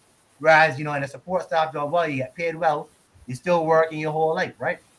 So I would feel that is president of the cricket board in about 10, 15. Fagging ports, you man. Fagging you that contract. When you get there, buddy, you talk to me, man. You talk to me. But I would say one day I would be interested in testing my skills at a high level proportion. But right now I'm happy where I am and doing as best I can in the psychology role. Okay. All right, Mr. Clark. On behalf of the guys, this was in the works for a while, negotiating behind the scenes, trying to get time to line. You better us negotiating and let people feel like they get paid. We're trying to align times behind the scenes for a while, man. So I just, on behalf of the guys, it's greatly appreciated. But before you go, is there anyone you would like to see on Backstore? Where you go hook us up with the plug? But again, let's start to think about that. I have one final question, so you can think about that person. But I just want to know, before you got any Australian gig, have you ever offered your services to Barbados or West Indies cricket? In terms of offering my services in a professional capacity, no. When I was before I went to study, there was, but you guys know Barbados, so I don't want to come across everybody in the body. I don't know how to put it delicately. There was they had a scholarship or whatever advertised in the paper, right? Let me say $100,000, whatever it was. But they had no application form. Right? So it's incredible. Anyway, but at the time, this before I went overseas to study, I had called, and I obviously kept thinking about teams and things like that in the system. I say, let's apply for this scholarship, how we go about it. And basically, I'm saying, because my intention originally was always I want to go off and learn this and come back home and support West Indies cricket. You know what I mean? That was always my dream when I left. And the man said, nah, they went through a process and they decided that they don't want to give me, I don't know to say I didn't qualify. They decided to go in a different direction, which was fine. And so, my family dug deep and we put together, you make the sacrifices you got to make, and I went long. And even when I was doing my master's, or about to do my master's, somebody had contacted me, somebody working with West Indies, I won't call the name at the time, and say, I know you're down here, blah, blah, blah. Told him my situation, apply, talk to this person. I talked to somebody and it fell through again, so that was not to, disparage anybody. again, when one person gets in, someone else gonna miss out, right? So I was just the boy that missed out, and I had no problem.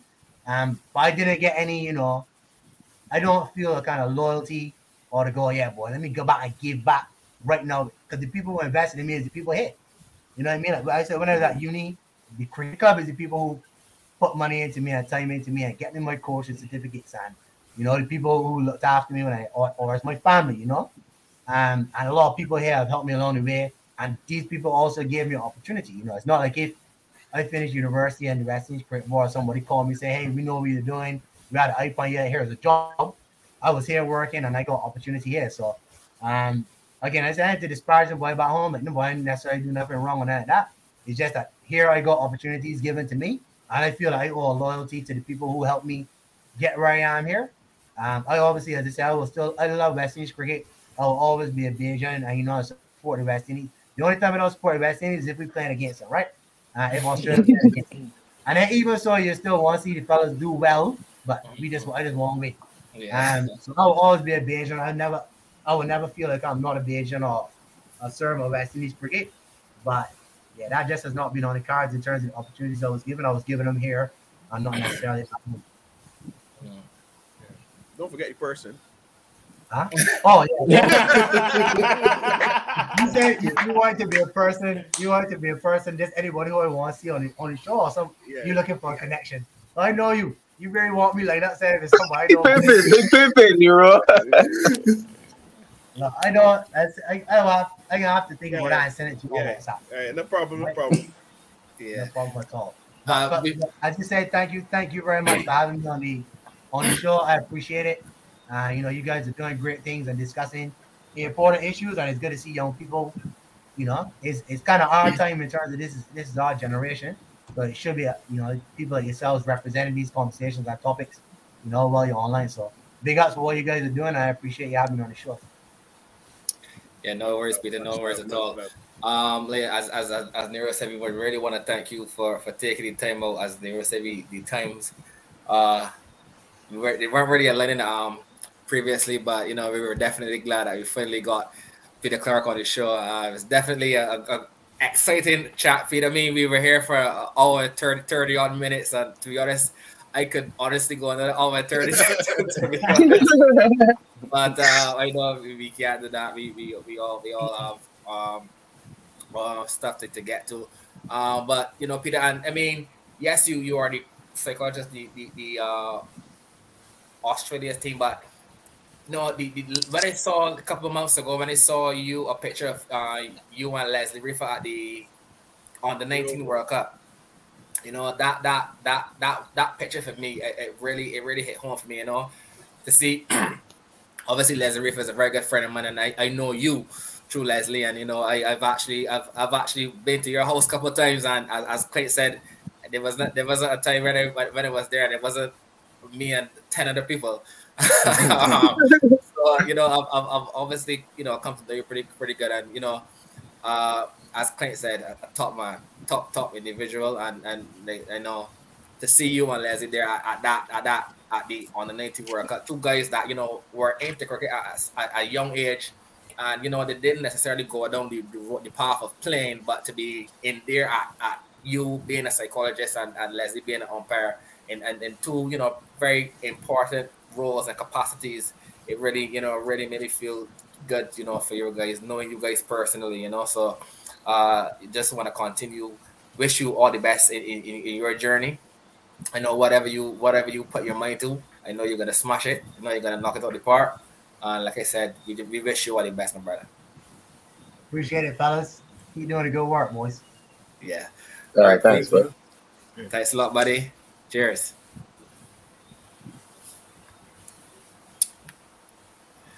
All right, guys. We now had a interesting Peter Boy. I mean, Nero, you get off the hook there, no? You get off the hook there, Nero. I really wanted to ask. I really wanted to get into to Peter there about playing the game. So I wanted Peter to rate your bowling, But I it's just the time. I thought Clay would have get it. I lose stop. No, You're low. Listen. I got see. I stay still there. So You heard what he said just now, you saw? Me? Yeah. Yeah, about Nero's supposed bowling. Oh yes, perfect. Yes. If you can touch on that quickly, please, before you go. How do you rate Akeem Nero's bowling? Listen to me. I don't rate it. That's what I was saying. I don't rate it. As a matter of fact, you remember when Nero, I think it was on the 19 schools competition, Nero met bare runs, right? Nero scored 200 or 300 and come on. I mean, you know Nero always carrying on. No, the first ball get blown out, but I didn't throw him out. Net backer, man. I play you walking off, and if you get bad, the ball would have hit the middle stop. Trying to see famous Akeem Nero go up there. You play for Louis Lynch at the time. Alexander. Bear runs, man. Bear runs. From hero to zero. Those are words of Peter Carr. Peter Carr is from hero to zero. We blame you, man. I'm pretty sure I heard that term already, but I didn't care for Peter. No, that came from Peter Carr. From hero, because they said Nero had real runs. Everybody talking about this man.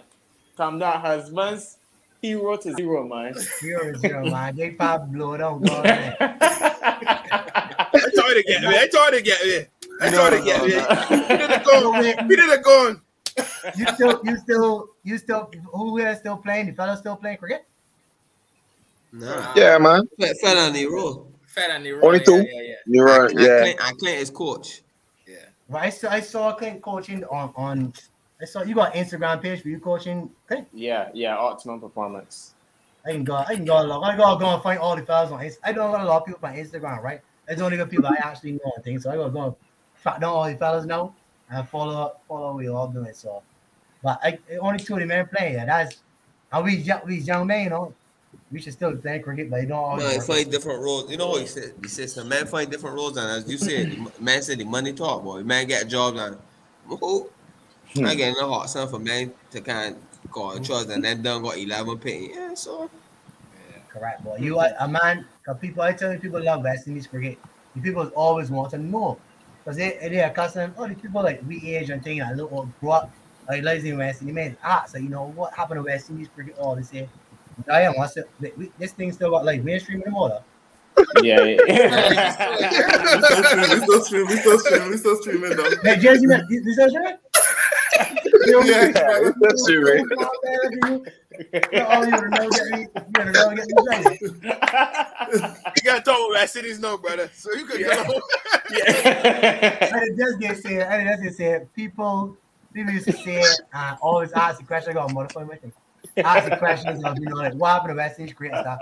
And one thing I said though was, which I can still say on like my language, right, is that people when you finish now, right? So here or in Australia, when you finish school, let me see you play on a 19 or whatever age. You know they got there. Let me say 14 or 15 people contracted to a state contract, and it'd be good money.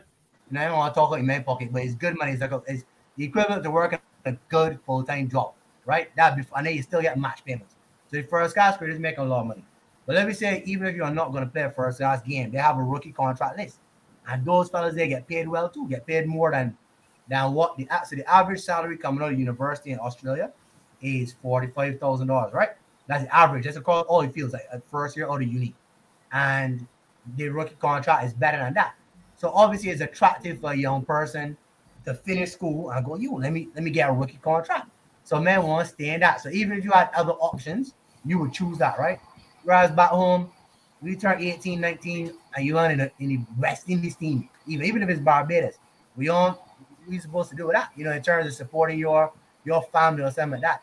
People that have other options, not that everybody who say they don't have other, some people make the choice, but a lot of people will go, you know what, again overseas and study. People who do track and field and things like that, they go off and do track and field and stop playing cricket. We know a lot of people like that, right? Well, people go overseas, get a cricket thing, study, and then stop playing cricket. They go and get a job. So that's the difference. You know, money and organization is a real thing. So when I tell people what happened, like, yeah, we lose a lot of talent. We'll beat anybody under 15, right? We got the ability and the talent, but after that, people's structures and things are a lot different to ours. Now again, I will not claim I have the answer, but I know that is very, very hard to compete with.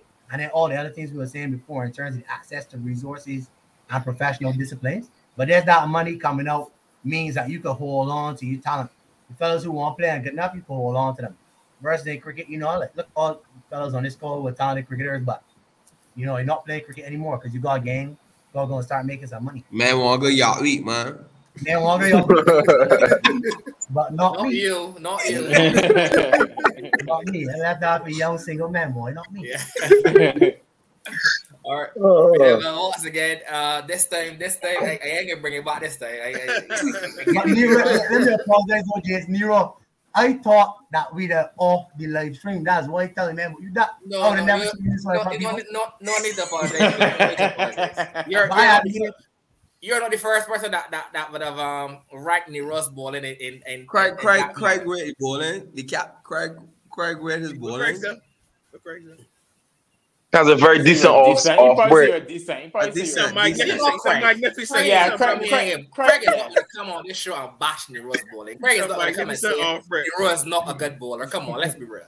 Nero, I would never go for a live show. I'm glad you both needed it. And then Copen said it was decent. Copen said it was alright.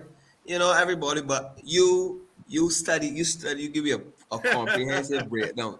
And that's what we like to see, man. Yeah. Nero, I would have never blame you so if I know we the online. Just end the interview about 10 minutes before that. He said, nah, we all fine. I ended your part. I ended your part of the interview. We still got a little bit to go. Yeah, we still got a little bit to go. Yeah. Well, let me go along for my business. Nero, I apologize, buddy, but let everybody hear though. He met enough runs that he scored enough hundreds, just not against QC. But he met enough runs. I lodge. He scored nothing against Lodge. Yes, but everybody else. So he ain't do nothing. He scored. Yeah, he had the most. Nero, you have about 300 or 400s in that tournament now. I get the call later. Peter, that runs another semi-final or finals berth. A lot of good runs, man. A lot of runs against that northern teams, right? He beat the St. Lucie and come down, right? You really get the husbands from piling it off, man. Because that's what the studio on the 19 format. Then it's just schedule, everyone boy used to play up in there. But bash you, Nero, boy. Yeah. All right, Peter. Thanks again, man. Thanks, Peter. Buddy. All right, Peter.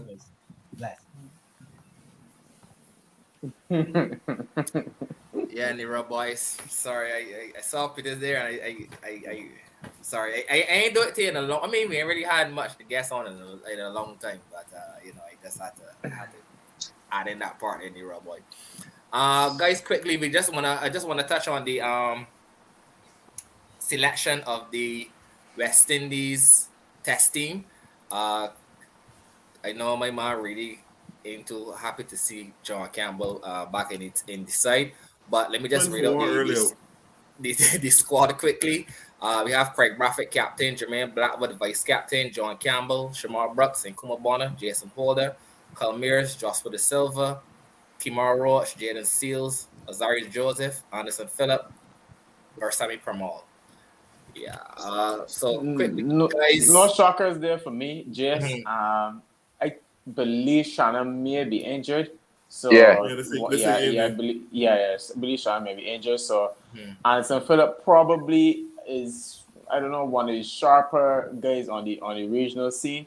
He's done relatively well with the limited games that he would have played over the last two for his last season. So I don't have a huge problem with his inclusion.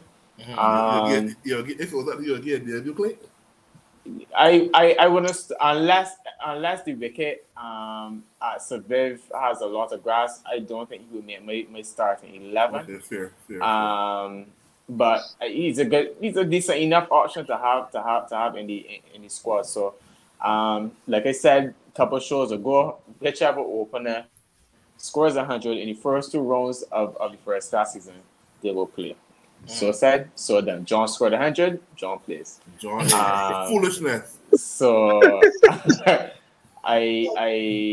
but really, who would you have played? Who would have been your selection to open the batting? Because let's say a man shouldn't play. But who would But you you're have gonna started?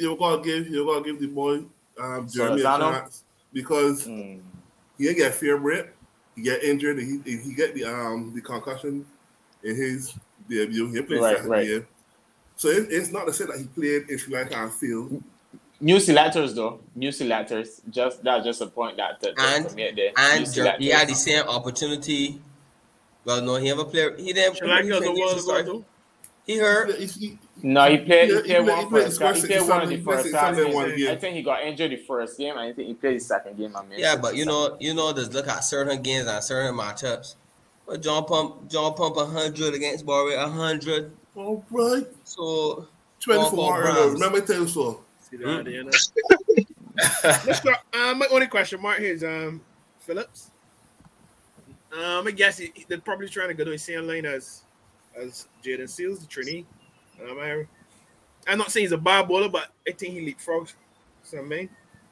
Like Benchman. We might say that as being biased, but Mackey had a decent. He might not be as quick as him, but Mackey had 40 plus wickets. Max Swing Preston. He went on tour the last 2 tours, and he scored 87 the other day. I just think that it's horses for courses. So yeah, Nero a person may feel thing, but obviously there's no Shannon. The attack could be a little same in Dapper and Jason Kimar. So you got 3 guys there that just bowling medium pace. So I can. But my thing is Anderson. Does Anderson bowl 88, 90? If he bowling at 83, I think he's probably high 80s to be honest. So he's a little sharper, but he's a little sharper than the rest. If he does play, he probably will be the quickest bowler on show. So we got some names here for the guys. I just want the guys to tell me if hard done by or not. Devon Thomas. Or Conte. No. Nah. He had a decent start to the season, but realistically, who he's going to replace? Who's he going in front? So y'all picking teams based on different metrics from different players? I'm just asking, not being biased. Devon. No, but has he's a wicket keeper? You mean to play as a batsman or to play as a wicket keeper batsman? Score runs in the same cricket as playing as everybody. No, I am not a Devon Thomas man. But in what role you got? Man, playing as a batter. So y'all said not hard done, but no, all the batters out there, I don't think he's done enough to leave for all the batters out there. No. Near Devon Thomas can't remember cricket. Sorry. He known for your talent. Not my test cricket. Sorry, we missed you there a little bit after. I hear them. Yeah. You're there, bro. Go on. Great. Jamal Warkin. Tough. I think he was hard though. Pamar left the last series as a leading spinner, and I don't know that. That series a long time ago. Yeah, but it is the last time the man plays, so as good as the last performance. Pamar got wickets. Okay, last test game he outbowled Warwick. For a start season, Pamar got wickets as well, and so did Warwick, obviously. So I think the only thing will be separate them will be the last tour. So and realistically, we're not gonna play 2 spinners in Caribbean. One of the names came out already. Solozano. Unfortunate. I think unfortunate because as Ricky said, he probably ain't get the fair injuries. Right. I mean, due to the injuries, but to me, it's not. Nero, my team is Solozano, right? And I had a discussion with a gentleman today, right? My team is Solozano. Solozano averages 23 in first class cricket, right? Now, how batting works and how levels work, right? It is very difficult for Solozano to average 23 in first class cricket, go up a higher level, and average more than that 23. So yes, John Campbell may not be the answer, Kieran Paul may not be the answer. I'm not saying Solozano is not the answer, but I'm saying it's very difficult for him to average more than 23 in international cricket based on the fact that he only averages 23 in first class cricket. I don't know that I can find 5 batters that average more at a higher level than they do at a lower level. That's just it. Fair enough. But Clint, well, I don't know if Keith Holder is listening to us, but I would like Keith to give me the average of John Campbell before he played Test cricket. 25. Yeah, because why I say that is because it's so hard to base. But no, like that's what we expect all the things to Clint. We expect that our players come from averaging low to get to a higher level and top the class, and that's been enough. That cycle start being broken to me. We're in that era with Shea and Dulrich and Roston. We're predominantly score heavily, consistently. You understand? And then you start hearing more and more about average, because then we have players like, for example, John Carter, Kevin Stowe. You understand? These are guys who was around the system long, but still the average in mid-20s. You understand? And that was you were here the cricket. Oh, that's a good average. That's a good average. But to me, I agree with you. I agree with you wholeheartedly. But that would not be my judging stick, to be honest. I don't. Yes, I don't think John Campbell is the answer. That's the honest to God truth. But he came back to the level, he scored the runs, or whatever the case is. And I don't see, unless he revamped his game, because in that same game he had chances with that same 100. He did? Yeah. He had chances in that same game. Yeah, Clint. Yeah. So for me, you might get a chance at that level, but you can't present chances too early. So I neither here nor there, to be honest, but I honestly would have preferred to see the youngster Salzano. See we going tank, man. That's the truth. But we desperately in search of an opener. And it's clear. We just play any minimum anymore. Who is fit, you put your foot in you go from there. But the selection of the team, I really got a lot of question marks, to be honest. Yeah, Anderson Phillips. Fine. You want Parker for you? Anderson Phillips inclusion to me. Yeah, we might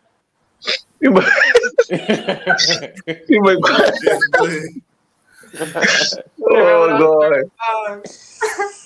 We might question it, but to me it's neither here nor there. That's the truth. I just think that I hope that we select the best available team for the wicket. Not just say, we pick this body and this body go up. Let's say we pick a good combination, a bowling combination that can assist me in the conditions. Don't just say we go and select John and this, but because we say, he's bowl fast, but when you look at the track, is not conducive to pace bowling. Warwick messing up Nero. To be honest, if we being very honest, Nero, Warwick has some lucky breaks. Warwick has some lucky breaks in the inclusion, and then when he went, as Clint mentioned earlier, Paramount outperformed Warwick on that last tour. Had it. Probably in first, and he catch himself in second, but to me, there's a big difference between Paramount and Warwick. None of the two don't spin the ball massively as left-handers, and then not only that, to me, we would say, let me watch a Jadeja, for example. Jadeja will stick you on crease with minimum change in his action. You understand? When you watch, you had a guy, Nero, who destroyed down in England and India, Patel. When you watch these guys would destroy you. But little tweaks, not much, you understand? They will spin the ball when they need to. I think our left-arm spinners lack that ability. Yes, they will do well in the Caribbean because we're allergic to spin, but they lack that ability. Yeah, they lack the ability to outfox the batsman, especially when you got a right hand on straight. He's a left-handed ball, and you got a right hand, you should be excited. You understand? Too often, I don't know, the strike rate for these spinners, it'd be too far, man. It'd be too far. It'd be too high. For more action is make it seem like you spin the ball. So as a batsman, no, none of the two don't spin the ball. None of the two don't spin the ball massively. That's what I personally think accuracy. If you didn't talk with my action, right? Is actually spin the ball. So for me, that's what I say. I think that we mentioned this on a couple of shows in terms of pigeonholing players into formats and stuff like that. Correct. I feel I would like. I think Hussein should be in the test. But yeah, I agree. I hear the new selector, the chief selector, Sir Desmond. He was making comments. I got seven fine by a clip. Hassani, listen. I don't Those think selectors are like pastors to me. The morning word and evening word don't add up. I got two more players. Go. Roston Chase. Nah. No. Go reflect. Go do John Campbell. He got John Campbell. And last name Raymond. Yeah. Ooh. Raymond unlucky, Nero. I think Raymond unlucky, man. Yeah, we say Calmeras, right? But I got a good man. I say all the time I got elephant memory. We had tours with Raymond, mate. I remember in New Zealand tour with Wagner Rambo, everybody sharing that crop, the rich share that whole lot. But Raymond carved out half centuries. Yeah. He performed with the ball. Like, to me, whenever given the opportunity, to me, Raymond is performed. He's not the prettiest. He might not pass what we say in cricket terms, the eye test. But in terms of cricketing ability and knowledge and understanding his role in game, like you see Raymond do it over and over. Yeah. And this is where now a girl like Peter will come in because it will play with your psyche. Yeah. But you can ask yourself, like, what more do I have to do? Yeah. You understand? Before these guys can say, well, look, we get Raymond a run. Because everybody around me getting a run. Everybody around me who may not have performed consistently are better than me. And why I like Raymond too, Jace, you understand? Like, Raymond had the challenge, Jason, of playing in a franchise outside of his home for a period of time and performing. You understand? He was actually just a staunch player in Ghana. When you see a Ghana team or franchise, Raymond there because he can perform. You understand? That was good. So to me, it just be hard done, Nero, man. That's the truth. It be hard done to me. One leg about what Raymond did this season, I don't know if it was Vassini's instructions. Back up the order. Backing up the order now, right? He's now kind of positioned himself slightly different now. So if, let's just say, Nkrumah Bonner has a lean period, then, Raymond is knocking on the door for a top order position as opposed to battling down there with Jason. Because I think the issue before was, Jason playing, he and Raymond kind of doing the same thing. Yeah. So I think that he, in that top order position, battling 3 or 4, and he's kind of positioned himself a little different, and it may be a little easier for him to get in the side through that avenue. And I really like the move because Raymond has always been a really solid, compact, gritty player. And a man that I think, longer format. Well, actually, all formats. Raymond has done really well in CPL the last couple of editions as well. But even longer format, watching him back there at the overs, a little disappointing he didn't get 100. But the application, Peter spoke about the process and stuff like that. Watching him back there was good. So I think he's close. Probably next man in. I think he's vice captain for the President's 11 game as well too. So they obviously, So they probably got him in mind as well. So hopefully he continues his good form for the next 3 first class games when it resumes. And if opportunity comes calling, that he can grab it with both hands. Yeah, I agree. That's it, Nero? Yeah, that's it, Messi, man. We just brush it on the wrong 2. I thought he was gonna mention share. What? we got Now we late. We got John Campbell kind here comments that national at me. If that's your guy, buddy, that's your guy. But everybody knows John Campbell right now scored after 15 tests. John Campbell got 6 and 400 runs. Men's first in a 3-match series, brother. So he scored 100 each innings here. I still ain't ready. Ready, sit down again, Ready. Sit down one day, Ready. At the boss got 100 each innings here. You still ain't ready? Nah, you can't do that, man. Campbell is scoring. That would be calling I don't think he can score 100. I don't think he can be I don't think he can go a good series. I don't think so, Nero. And why I don't think so too, right? It's because England searching.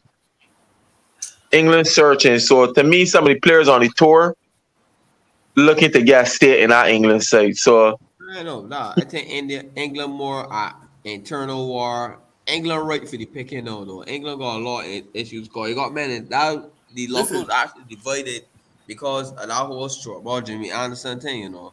like media, Sonny. You think you're real gullible, you know. You're real gullible, you know. You let this English media trick you all the time. Hassani, yes, don't get me wrong, but got a little disagreement. But Hassani, England cricket don't be in turmoil. England don't allow the cricket.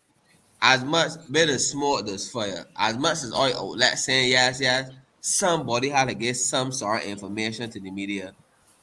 Yeah, you know who this is where somebody but media knows that Pollard and thing at Raf, that mischievous person.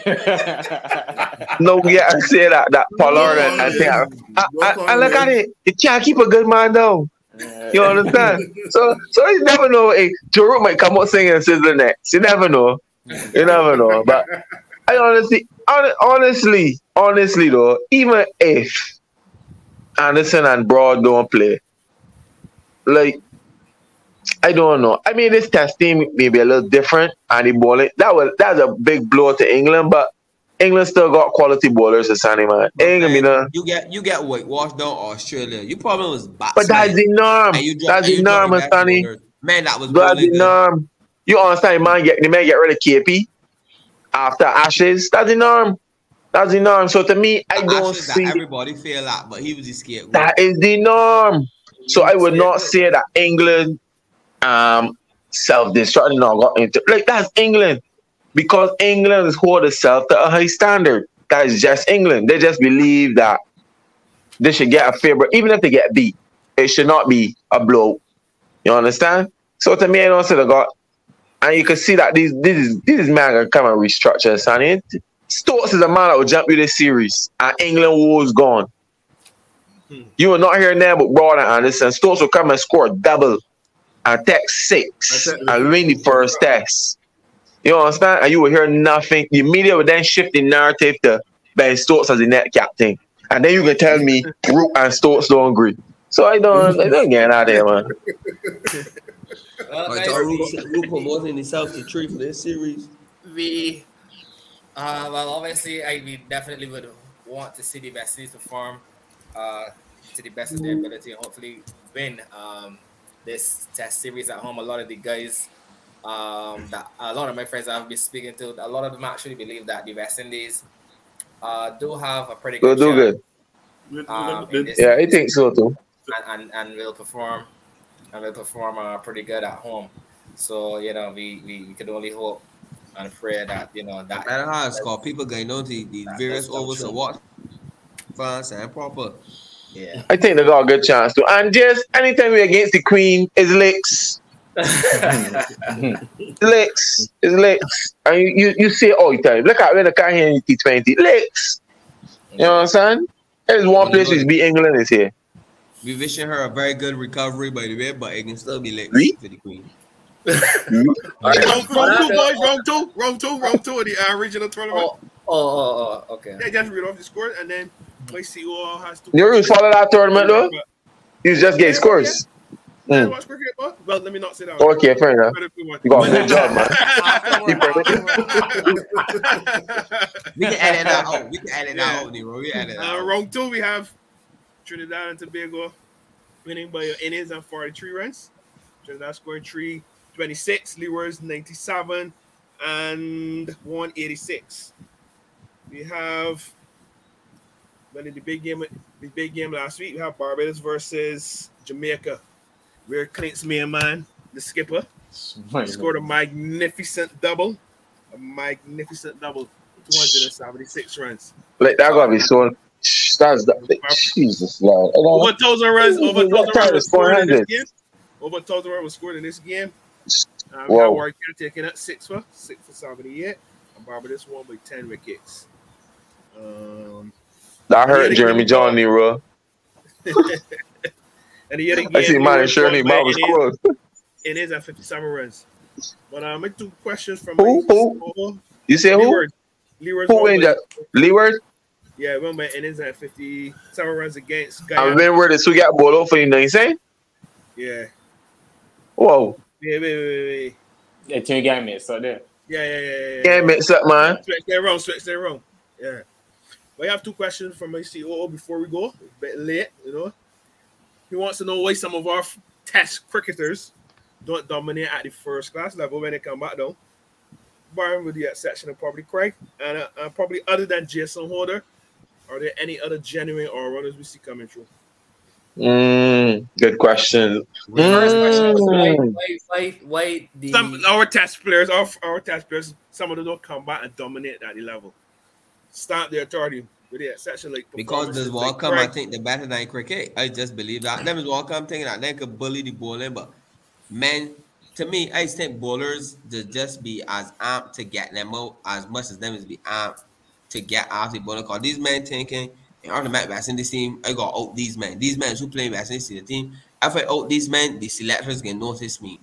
So is a mentality. You gotta come yourself. I need to dominate. But Nero, I don't know how many of our players really play first class cricket. First class cricket, correct. That is true. Roston, that's the question. They may actually have not really played first class cricket in a long time, to be because they dominated to get there, and then they don't really play as much. But yeah, because of availability, Roston and Shea playing all format cricket. Yeah. Kalmir is kind of doing that right now at this stage. So yeah, to be honest, I guess is a real lack. It's only Craig that is test cricket only, so he will be available for first class. Brooks, even also, is playing with ball cricket. Rochi. Yeah, so I don't know. I don't really know how the guys really play a lot, to be honest. Obviously, Pollard and them ain't played first class games in a very long time, and a lot of the white ball men because they're playing franchise cricket. So big up Philo, by the way. Big up Philo. And Carl Best. Big them up. And to add to that, to me, Nero, to be honest, as I think someone would have said earlier, I mean, even to get to the highest level, you don't have outstanding seasons. You understand? So I mean, you're not. It's not that even before they get on the international stage that they're, well, except Craig, obviously, we know Craig was scoring runs from birth, and I'm pretty sure if Shea Holt was to play a full season, I would, probably bet all my money that Shea Holt would probably have an outstanding season with the bat. Or I mean, he didn't say batting wise, but I'm pretty sure Shea Holt will have an outstanding season. But I mean, like I said, none of our guys, I mean, really have like outstanding first class averages. Correct. Yes. That's why I say the period where Shea scored the doubles and Roston scored. That to me, that is like, in that period of time was the only time where I could remember first class players actually worrying about average and the runs and score, because you had people like I people get in the feelings and things when you talk, but you had people like Stout and Jono, but these guys were keeping us instead of not in the setup. But when you check the average, you're averaging the same 20 as a man that no come in the system. You understand? So it is you're doing a good to yourself. You're not separating yourself, but then you expect that the people can say, well, you know what, he talented. We can no. So apart from that period, Jace, to me, first class player. Listen, I even had a discussion at the time with Burr in Perth, Jamal Smith. I don't know if you remember, but because that was one he plays with very player career, and it's always very heated. Not first class players in there. It's always getting enough stories, enough egos and things. But Bert at the time was talking about he keeping, as usual, he said enough stories, and ego, boosting your ego, bigger your chest. Bert was talking about he keeping in a tournament, a limited over tournament, I think it was, when you see keep up to the stump to somebody. Chris Gayle was real. Chris Gayle was really impressed and nothing. But you know what I mean, though? He's always devil's advocate. You understand? They just sitting on there quietly. I said, Bert, you average 11 at first class cricket, buddy. Oh Lord, that way no help. That started a whole big doodle. You understand? So at that time, and this was even before it was really like into discussing cricket. That's why I was always a person to do my research and check out So even in that period of time, it was like averages didn't matter. You understand? We just simply glorified personal achievements over collective achievements. So that's why big up she and that crop boosting that. Let you know, listen, you come back here, you got to score. We expect. So then that's how you get push out certain people. You understand? So to me, as I tell Clint already, the first class averages need to go up, yes, but on the other hand, we don't play law cricket, so I don't know, but you can't get best of both worlds down here, James. That's true. Yeah. What was the second question again, Nero? Any all-rounders. Other than probably Jason, if we say any general all-rounders. We ain't got nothing, Nero, unless you're going purity and bad bread. Any genuine all-rounders? Yeah. Raymond all-rounder? Oh, shoot. Raymond?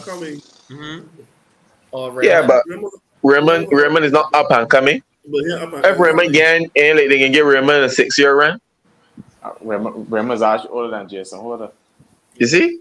So to me, ain't it? But JS boy, to be honest, that's a hard question. Nero? No, I would say no. To be honest, I don't think on the world stage. They're hard to find on the world stage in general, and then yeah, you can always be stretching and correct, because you can always you ain't gonna be the same.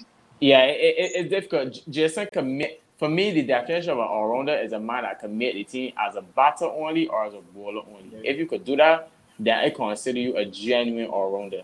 And so what Pollard is? Because he's making as a fielder. No, but I don't want to get involved in that. But I would say that is really and truly is just Jason. And like I said, there aren't that many genuine all-rounders worldwide, and we definitely lacking for them here after Jason retires or whatever the case is. I can't think of any up and coming all-rounders.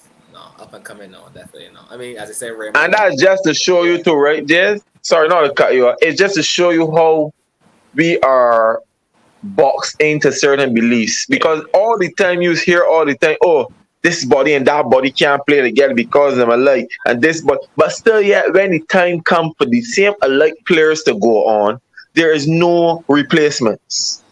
There is none coming up. You understand? You can't go in. For example, we watch a World Cup with a little man named Baby AB. Just that's the first time I hear about that man. But let me tell you something. If AB got a child, that is it. He is AB's child. You understand? We can't go through our system, Jason, and say, look, I pinpoint this youngster here to be the next. We ain't going to be the next Jason. You understand? Or the next Craig. That was supposed to be Springs or Justin. Somebody said, "Oh yeah, fair enough." Yeah, fair enough. But see, what's happened to Shamar Springer? It's some setups, right? It's some setups, and I don't want to call the name of these setups, but it's some setups. You can find players going to practice or whatever, and there's some coaches that can say, "Listen, use a batsman. You gotta choose one. Use a batsman or your bowler." That's so true. And that is so true, Clay. That is so true. So a man will go in that setup, and he will leave. He will be at school. He will be a general all-rounder at school. He batting 3-4, bowling for a strength, opening bowling, whatever the case may be. He going to that setup now. And you doing the role. You will hear, yeah. you will hear, man. Listen.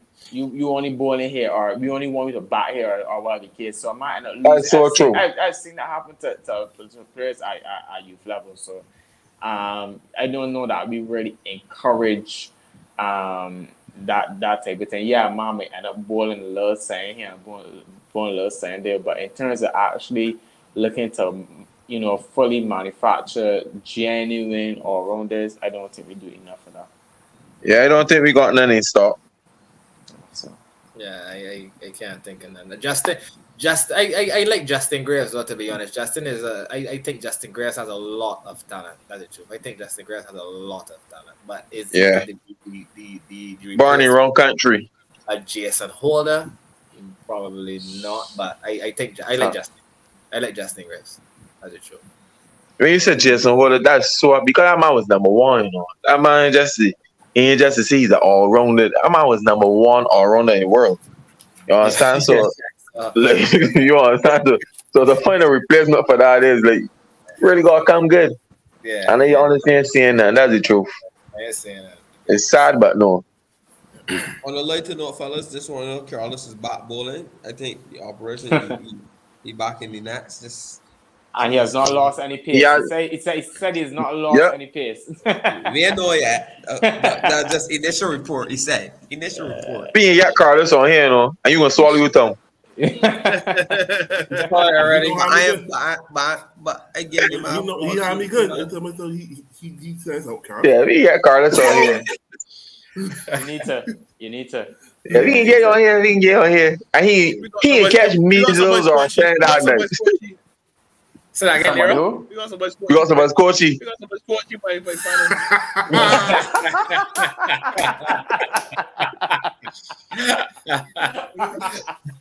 Oh Lord. Carlos, so true. I'm sure once Carlos is good time, he gonna take man. So yeah, he's a good man.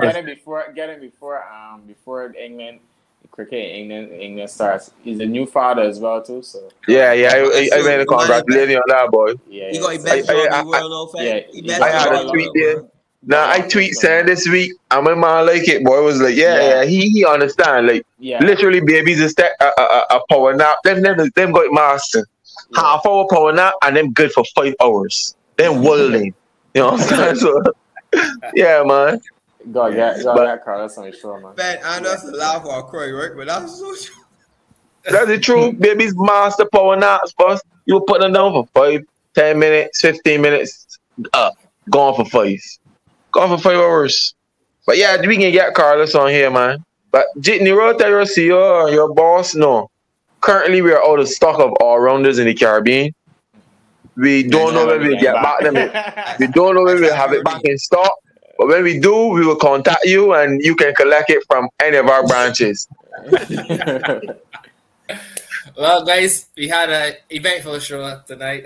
Really enjoyed the conversation with Peter. We didn't get to review or go into any of the last 2 T20 matches, but we can do that. We'll touch on those. Yeah, we'll touch on that another time, man. Those next week. Another year. Because I got some good positives in our tour. That's the truth. But we'll touch on that another time. We'll touch on that next week. So once again, sorry, Neri, you was No. Oh, okay. Once again, guys, I just want to thank you each and every week for tuning in. We really appreciate the love and support that you guys have been showing, continuing to show throughout the thing that we've been on. And whenever you watch this video, do not forget to like, comment, and subscribe, everyone. And do have a good night. Thank you.